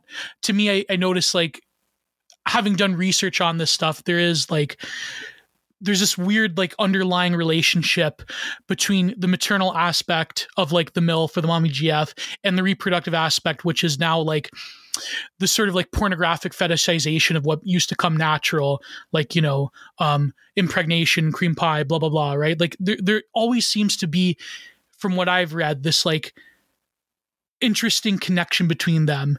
And I think that exposes a lot of like what is going on in terms of the sort of deeper new sphere of like the male psyche. And I was reading this very interesting, but of course it was like this feminist critical theory book about witches, right? How female and how like she was talking about, like, it was called like Queering the Witch or something, this book of like, you know, queer, like the academic term queering, right? She was talking about how the oddness and the rarity of like the mother being the incestuous sexual predator towards the son, because usually in patriarchal society, she was saying that it was like, you know, the father and the daughter, right? That's always like the underlying sexual tension, like the Lolita thing. But when you invert that relationship, it's a rarity in antiquity and in like sort of medieval times, with the reality of like she was talking about the witch and, you know, all that stuff, Chalice and the Blade type, you know, matriarchal societies, blah, blah, blah.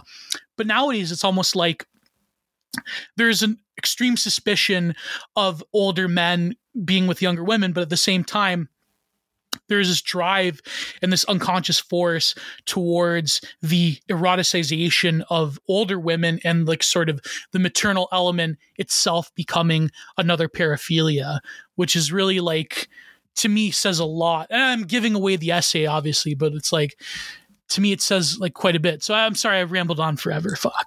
No, I mean, this is all super interesting. You know, I feel like the eroticization of maternity is, I mean, if we had men who were supported in their masculinity, we wouldn't have that, right? Like our society does everything it can to emasculate men, and you know, you can't transcend to like, you know, you can't like defetishize this stuff, right. Without breaking those chains. Exactly. Do you think that, like, let me ask you something. What about the opposite end? What is the sexuality of the girl boss? What is it? I know you've talked about this before, but to me, it's almost like the anti-maternal, the anti-mommy GF. Or maybe, who knows, maybe that could be like a dominatrix sort of like thing, but what is the vibe? Like, what is the sexual vibe of the girl boss? You know, I'm in your words, obviously. I mean, that's a very good question. I find that like in practice, the girl boss is always going on like 1,000 first dates that are failed, and men are trash, but she's a hot mess too, but she's not a hot mess in the workplace. And yeah. You know, it's funny because I don't have any more, like I would, this sounds really weird. I mean, not that this episode obviously needs quite a bit of editing because I've been very weird throughout, but no, let it all go. Let it all go. Let's just do it. This is primo content right now. This is amazing. But you know, I wish I could be a fly on the wall during like one of these one night stands, because like one thing I have never been able to understood is why so many first dates? Why this failure to launch? And I don't know if it's because like I'm more forgiving personally. So like I don't like, I've never had that experience of just like failed first date. Or like, you know, how are they acting on like, you know, what's going on? Right. I can't model what their experienced sexuality is. I just don't understand it. I think I have a few theories. I think that, without getting too personal, because this is a member of my family. Well, you don't have to say that. Yeah, right? Yeah, I'll just say that. It's a member of my family.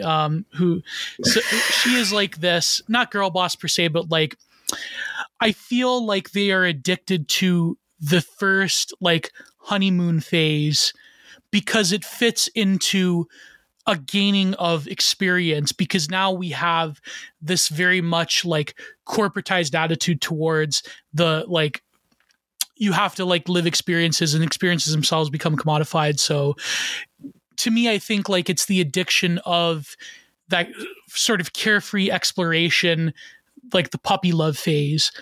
But when it comes to something deeper, which is I think what true eroticism entails, and this is what Hilo Chan is saying, is that true eroticism requires a startling and deep and uncanny, but because he's a Korean that was, I think he was raised in Germany, he used the German term where uncanny means like scary or alien or out of this world.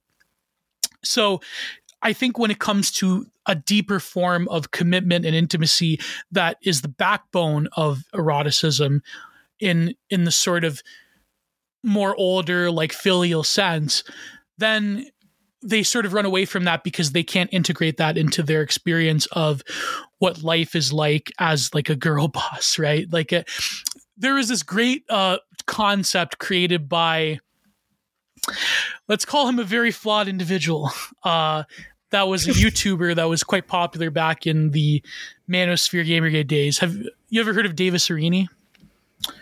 No. Okay, well, he inspired a lot of different YouTubers like Millennial Woes, and he like sort of fell off the deep end the last few years for a variety of reasons. I'm not going to get into it, but and he was like, there's just so much deep lore. There's so much deep lore. I'm not going to get into it. But he had this great concept one time. This one video I watched where he said he called it the corporate boyfriend. He said the corporate boyfriend is like the position of being a girl boss, like your experience within the sort of corporate life and structure itself starts to mimic the things that traditionally are ascribed to like maternal, like, domestic life and domesticity itself. So like the sort of you get these points of achievement, you get promoted, you sort of organize different like events for the the team, the sort of family structure is grafted onto the work environment, and it's like this weird like capitalist pastiche of what family life is. And I there's probably like difficulties with that thesis, but it's very interesting how. But at the same time, I don't know if the girl boss is still a thing, though. Isn't that like kind of like a millennial thing? Like, do Zoomers want to be girl bosses, or do they want to be like streamers? I don't know.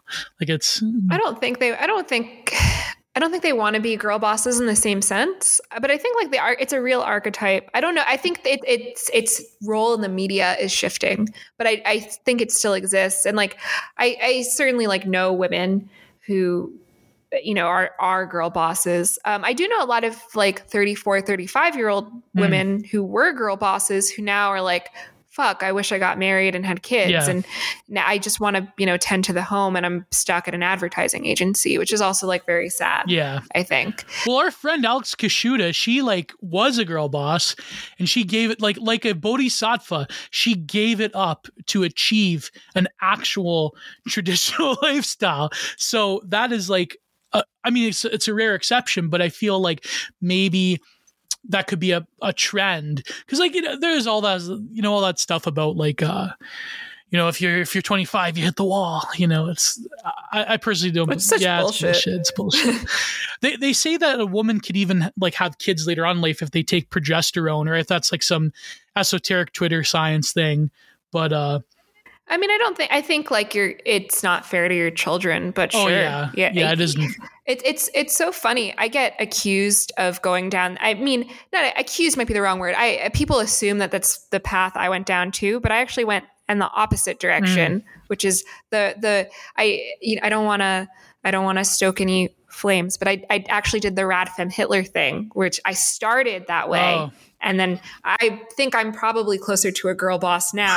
I'm somewhere in the middle. I'm in the as always. I didn't pick a side. I'm in the middle. I'm a little bit of a taste of both. Someone said that about you, like you're a cross between like on the one end. Was it Rad Femme Hitler, or was it some other? No, yeah. You're the middle of Ayala Girl and Alex Kashuda, and I'm like, damn, that's cold. It's true though. Yeah. It is. That is cold. It's like I've never done the poly thing. No. I've never done the crazy shit. But I'm definitely less extreme than I was. Yeah. Now I'm like, I've seen too much. I don't know. I don't have any allegiances anywhere. I think like people give her a lot of crap, and it's like Rad Femme Hitler's always been nice to me. I don't know. I mean, she has a lot of stuff, her. Sus takes, but it's that comes with it. I like her a lot. Yeah, I like her a lot. Yeah, I can tell if we met each other in real life, we would get along swimmingly. But the takes are kind of like, oh man. But here's what I don't get. People like flip. So I think she's a really like interesting, cool person, but like I don't agree with her tweets, but people take her tweets like so seriously. And it's like, why do her tweets, like people will call her subhuman for like tweeting some like boring ass shit about coffee dates. Like who cares? How does that impact her life at all? Or like they were flipping out of her twink stuff. Like I don't agree with that, but whatever. Like, like fuck it.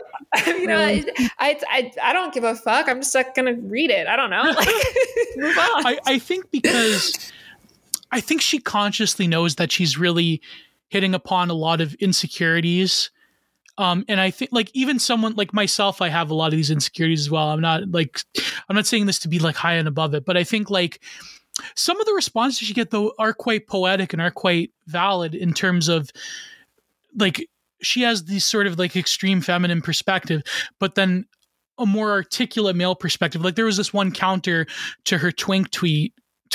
Oh God. Say that 7 times fast. There's this one counter saying that the reason that men are sort of like insecure about their masculinity in terms of like looks maxing and bodybuilding and so forth is because we live in an age where it's almost like it's not just severely discouraged, but the sort of archetype of masculinity that's held up is very much like, you know, like your typical soy jack sort of. I wish I could pull it up.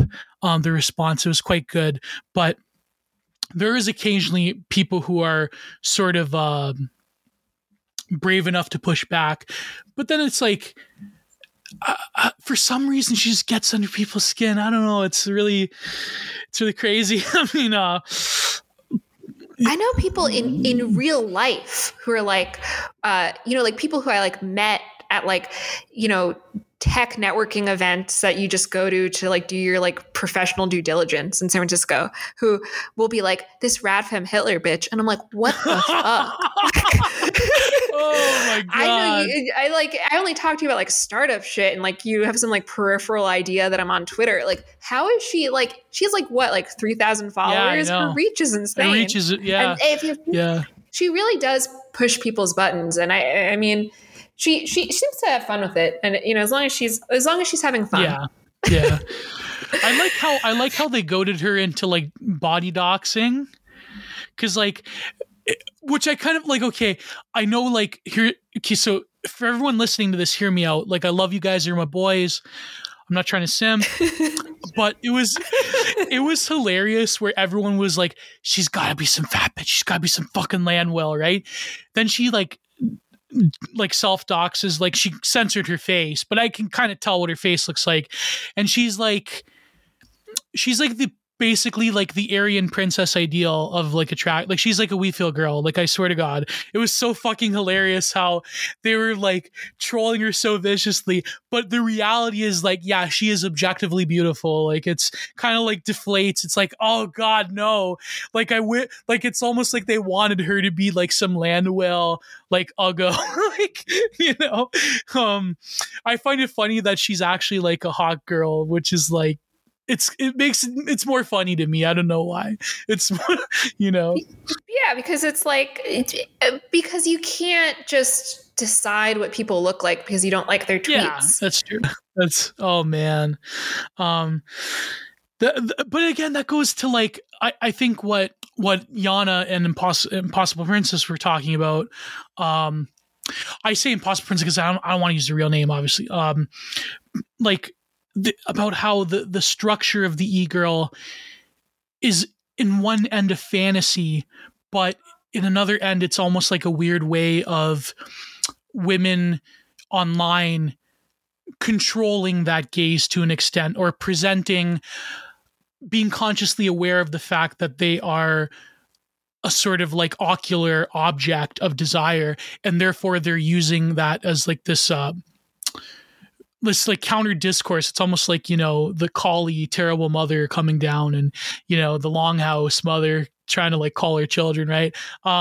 Because a lot of them can be quite vicious. You know, there was this great I have my critiques of digital art, but there's this great digital art piece that I think I found on Instagram or somewhere that I posted, where it's like a typical e-girl, and she's in front of a camera, and it's made of bricks, and she like her body is made of bricks, and men are like writing like different like demarcations on them and like slotting them into her. So like mommy GF, goth big titty GF, you know, like schizo whatever, autistic girl GF. And so it's interesting because as a sort of like the work of art in that sense, is it that these men are like interpolating her and the male gaze is placing labels on her? Or is she inviting them? Is she handing the bricks out to say any sort of desire that you have towards this perfect ideal of like an angelic woman that will, become my GF? Is it like, are you inviting the gaze? Right? Like that is, to me, I thought that, I mean, it could just be a stupid piece of Tumblr art, but like, to me, I thought that was profound. Yeah. No, I like it. I mean, Yes. I think Yeah. I think the thing is, it's both. You're definitely in. you're inviting it, and you feel bad when you don't get it, and you try to move the dials to maximize it. But also, definitely. Men are projecting on you like crazy. Like, they just decide. I'm trying to write this essay and kind of failing about how the whole internet is like a text-based role play, and we're all like Mary Sue's. But the thing is, like, my version of a Mary Sue is not going to be interpreted as a Mary Sue by every viewer. So it's like, or every player rather. So it's like, you're still at the mercy of how people interpret you. I wrote this essay back in like 2016 about, you ever heard of that photographer? I think her name was Salinger. She did like the teen bedroom spread back in like the... Oh yeah. Oh man, I wrote this essay about, it was for a smaller website. It's in my collected works on my WordPress, about like how like the sort of rooms of young people have changed. Like now that our world is like online, there really is no like regalia around like your typical like unique aesthetic and like decorating your own sort of space, right? The interior of your life is in like the teen bedroom. And I said it's almost like we're in this like weird like MMORPG of life that is like the internet colonizing the real. It's like now everyone's their own playable character. Yeah. Yes. And I'm going to look for that essay and quote it liberally in this piece that I'm trying to write. Oh yeah. Thank you. Yeah. Another thing too, which is interesting, is that I was thinking of like who I could bring up as an example. Like I'm a huge fan, and I take such an inspiration from the art of Edvard Munch. And he really, I think, is like this, I would say, like proto incel artist of our time, because there's this really great passage. You've ever watched or even read the book by the art critic Robert Hughes? It's called Shock of the New. He had this like great observation about Edvard Munch. He said, in his like typical like heavy Australian accent, he's like, well, women, they were vampires to him.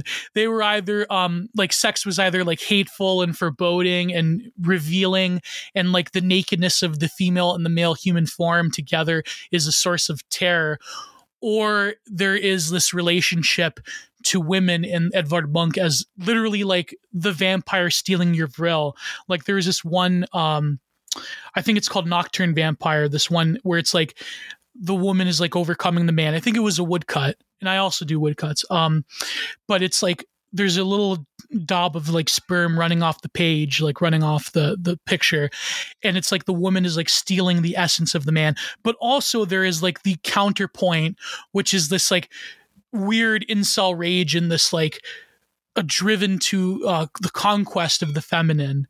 So it's like, in Robert Hughes, the way he phrased it, he said that sex was for the man was a negotiation either of total castration in the marriage act, where a woman just basically destroys and robs your essence, your viril, or it's something that you consign to oblivion in the term of celibacy, where you are sort of like a night of resignation, where all of the sort of bodily and eroticized needs that you have are ignored, because there's this like elaborate game of like, on one end, the woman is the object to conquer, but it is also the source of shame and humiliation and the stealing of the sort of castrated male essence. And like his artwork was so transcendent in that, because he really was like the last like quote unquote modern painter. There's also this great passage by Frederick Jameson in his book, Postmodernism, The Logic of Late Capitalism, where he says Edvard Munch was the last like modern artist because it was literally the self being overcome by the forces of modernity and the forces of nature itself in the scream. Whereas like postmodernism came about after, and now art becomes this like weird eclectic pastiche that no longer has that power of confrontation.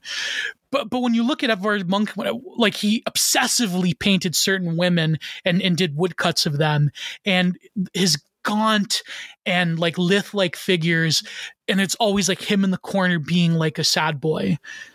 To me, I think like it really gives an aesthetic expression, and I think this is why I resonate with him so much. I mean, our painting styles are quite similar as well.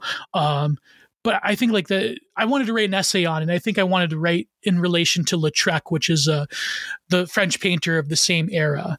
The other incel painter. Exactly. But see, he's an incel of the affirmative because he paints an imagined lovingness and eroticism of the most intimate moments between lovers. I mean, there were prosties that he used to frequent, obviously. I use, anytime I post about incels, back when I was just using art without checking the rights or anything, I would use Lautrec painting. Oh yeah, for the same reason. I wonder if I could get away with it maybe on YouTube. But no, it's true. Like I think that Lautrec reveals a sort of French frivolity of the erotic union that is totally different. Like you don't get a sense of bitterness in Lautrec the way that you get with the dour, austere Scandinavian Edvard Munch when it comes to women in particular. It's very wistful. It's yearning. Yes, incredibly wistful. Even his brushwork was radical at the time because he was actually, I think he was one of the teachers, or they were in art school together with Van Gogh, and they were like, drinking and whoring together, and the teacher at the academy at the time, I think, kicked both of them out because like he really taught Van Gogh that sort of like wistful painting, the painterliness that is very flicky and wistful. I mean, I can't describe it like unless you're actually in front of a canvas, but it's very like wistful, and it has like a sort of looseness of the wrist that would later go on to inspire that whole like litany of post-impressionism. Whereas like Edvard Munch, he had that sort of he had the frivolity of color, but his brushwork was very like almost jagged and austere, and it was very like his color template was very homogenous throughout. Like he had like a lot of the paintings are very few colors. Like his color scheme was very stark and very austere, but he painted something that in its simplicity was so transcendental. Like everyone knows what the Scream is. Everyone knows what the Mona Lisa is. I think like it's very difficult to achieve that level of cultural, I would say even spiritual cash from like, I would say maybe like the Renaissance onwards. He was like one of the few, like apart from like Picasso or Baroque or Dali, to like be a quote unquote modern painter that achieved that level of not just insight but also like cultural, like even someone like who has never been exposed to like Western media, like someone in the heart, like you could go to like Burkina Faso and someone would like maybe recognize the Scream the way that they recognize the Mona Lisa. So I'm just fucking rambling right now. No, really. It's like it's super interesting. I think I'm gonna have to we're gonna start winding it down, which I'm really sad about. I'm gonna invite you back though, because this has been like a really great conversation. I would have. Can you invite me back with Anna? Yeah, sure. I love this one-on-one with you, Default. I think we covered some great grounds, and I was pleasantly surprised. I thought I was going to have to embarrass myself more than I had to, but I'm glad that you didn't. Did you really think I was going to make you embarrass yourself? No, I was just thinking of because I have this thing, like, and people have come to me, like, hopefully, like, people interpret it this way, but I have this thing, like, by being honest with, like, as honest as I can be, because of course the relations that people have on the internet, like, you can never like totally control the interpretation and the sort of like hermeneutic traps that people set out for you. But I like to be as honest as possible. I like to be as open as possible, even when it comes to my own particular failings or whatnot. Like, I think I like to portray myself as like, what you see is what you get. And it's like, I remember my one friend, Fisher King, he said to me, he's like, you know what, people like you, Gio, it's because you still post like you're a small account. Like, you don't give a shit. Like, it's like, maybe you have like a tweet that fails, or maybe you have a tweet that is like people like call you out on, blah, blah, blah. But it's like, you always take it in the chin. I go, damn, that's what I want, So, like, yeah, if you were to ask me straight up about, a lot of this different stuff, like, I have no problems. Like a lot of people have different reasons why they don't cover very touchy, personal subjects. But me, I like to be an open book. I like to think, however, because I think if people like honesty and humility, I think leads to self overcoming. And unfortunately, with the sort of the way things are structured on the anonymous internet, there has to be almost a level of insincerity in order to survive. There has to be a hardening of skin and hearts in order to like truly like be in the trenches, if you will, Yeah, no, I think you're right. Yeah, which I try to buck the trend. I think that there's been moments where that hardness has to be there. It's a necessity, right? But it's my brain starts to melt after 3 hours. But I try to plow through it because like BTR, we tend to like go on forever. You guys are you're long as hell. I know, like, man, I think our record was like, it was the New Year's stream, which I think you can still find on Odyssey and Facebook. You can't find on YouTube because YouTube, it was like too, like the girth was like so much. I think we got close to 10 hours. Holy fuck, I would kill myself. Yeah, I was painting through half of it, but near the end I was like, I'm done, man. I have to go to bed. I don't even give a shit if like they drop the ball or not. Like, fuck. Yeah. We had like a revolving cast of characters too. It was hilarious. Yeah. Well, I guess before we close, we have to do this again. So you definitely can come back on with Anne once I pin her down. She just started a new job, which is why she wasn't here today. Yeah. So that's the first thing. We're gonna have you back on. Yes, I want. Here's the thing: have me back on with Anne, but tell me to like do the typical after the orgy format where we like maybe read a piece of media or something. I don't know. That'd be interesting. We would love that, and you're so insightful. And thank you. Yeah, it'd be great to I don't know if we all to go into like a crazy event or like a book or something. So that's okay. That's the second thing. The third thing is I was going to ask you if you wanted to, plug anything or say anything before we close out. And then I have a fourth thing, but let's do the third thing first. All right, sure. Follow me. My go-to is twitter.com/giantgeo. You can find my link tree, which will lead to my YouTube channel and my Instagram. My Instagram is my name, Giovanni Penichetti, and just go to my link tree because you're never going to be able to spell my fucking name. And my, it's terrible. My YouTube channel, Giant Productions, youtube.com. I'm going to come out hopefully soon. I just have to put stock on it to like a direct to sale website because by some reason, some miracle.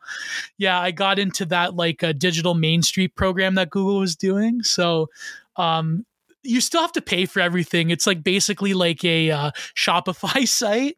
But it's like that Square app thing that our good patron saint of the internet, Jack, runs, as well as Twitter. I think it's called Square app. So I just have to put stock on it. Then I will basically shill like delicious tacos and point everyone towards there. It's funny because I recently shared a number of abstract works that I did like years ago, and those were the ones that sold right away. I had 2 buyers. Wow. That's awesome. Yeah. The shit that I did just to experiment when I was getting my legs going and painting, I did like 10 to 12 to 15 years ago. Those are the stuff that people like, which I find kind of incredible and ironic, because I always get heat for like being the defender of quote unquote modern contemporary art. So yeah, that's where you can find me. Just go to my link tree. I have like a bunch of interviews there with people, like I did with my friend Russell Walter. I did with my friend Robert Stark. I also have a number of videos and essays I'm working on that will be hopefully coming out soon. I had an essay about the Met Gala, but I think I sent it to the wrong email. That might come out in what's that place? Not The Spectator, either like Unheard or somewhere like that. So it's going to be good. Of course, if you go to my WordPress, that it's in my link tree, my WordPress, it has a link to major PDFs. So there's 2 collections of articles that are both, I think, 100 pages a piece that I wrote over the years. And there is a humongous 70-page monster article, art criticism article I wrote called Bodily Profanations, which is a review, which actually, my good friend Adam Lair, I'm not going to dox who he gave it to, who's very close to him, a person who's very close to him, actually worked on this gallery and read it, and she liked it because she said that the people she worked with were terrible. I reviewed this gallery back in 2019, the end of 2019, before the Chinese imported delicacy came upon us. It's called Abortion is Normal. That was the gallery. And I reviewed the shit out of it. It had so many of the like luminaries of like feminist art, from like Cindy Sherman, Marilyn Minter, Cecily Brown. Like I basically go through all of their artwork. We've got to do an episode on that. Oh yeah, I did.